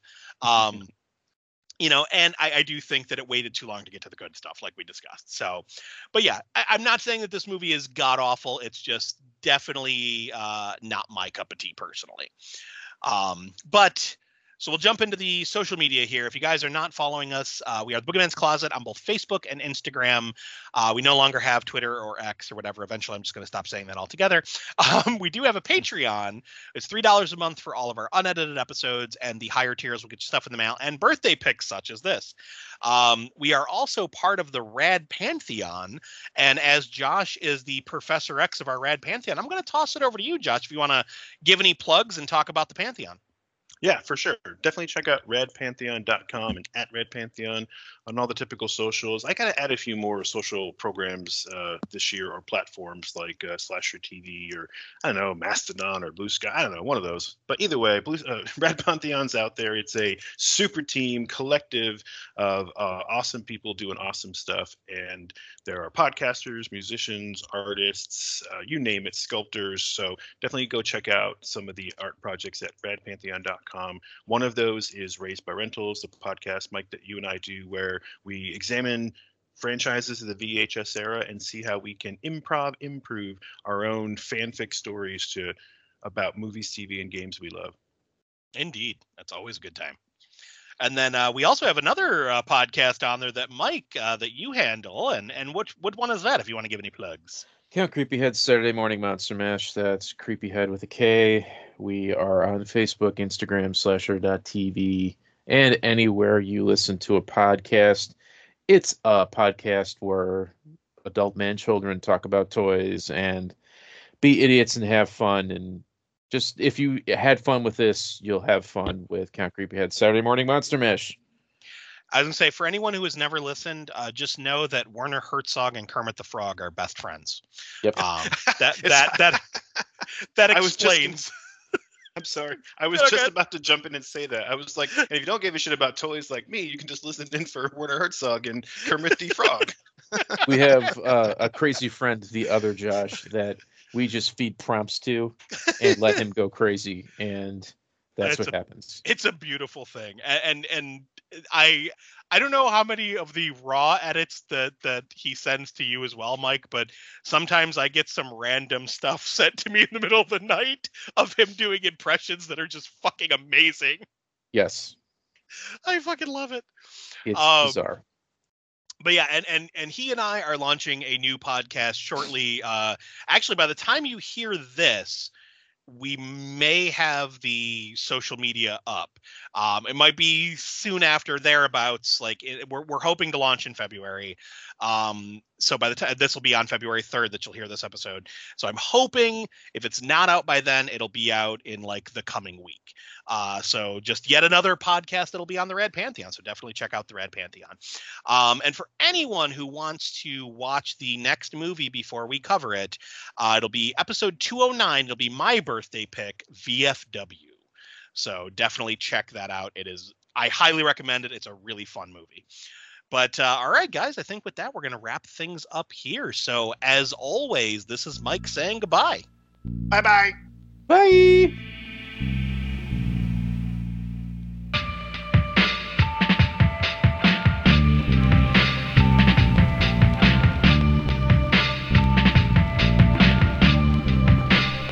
Thanks for listening. If you enjoyed what you heard, follow us on Instagram at The Boogeyman's Closet, where you can stay up to date with everything we have planned.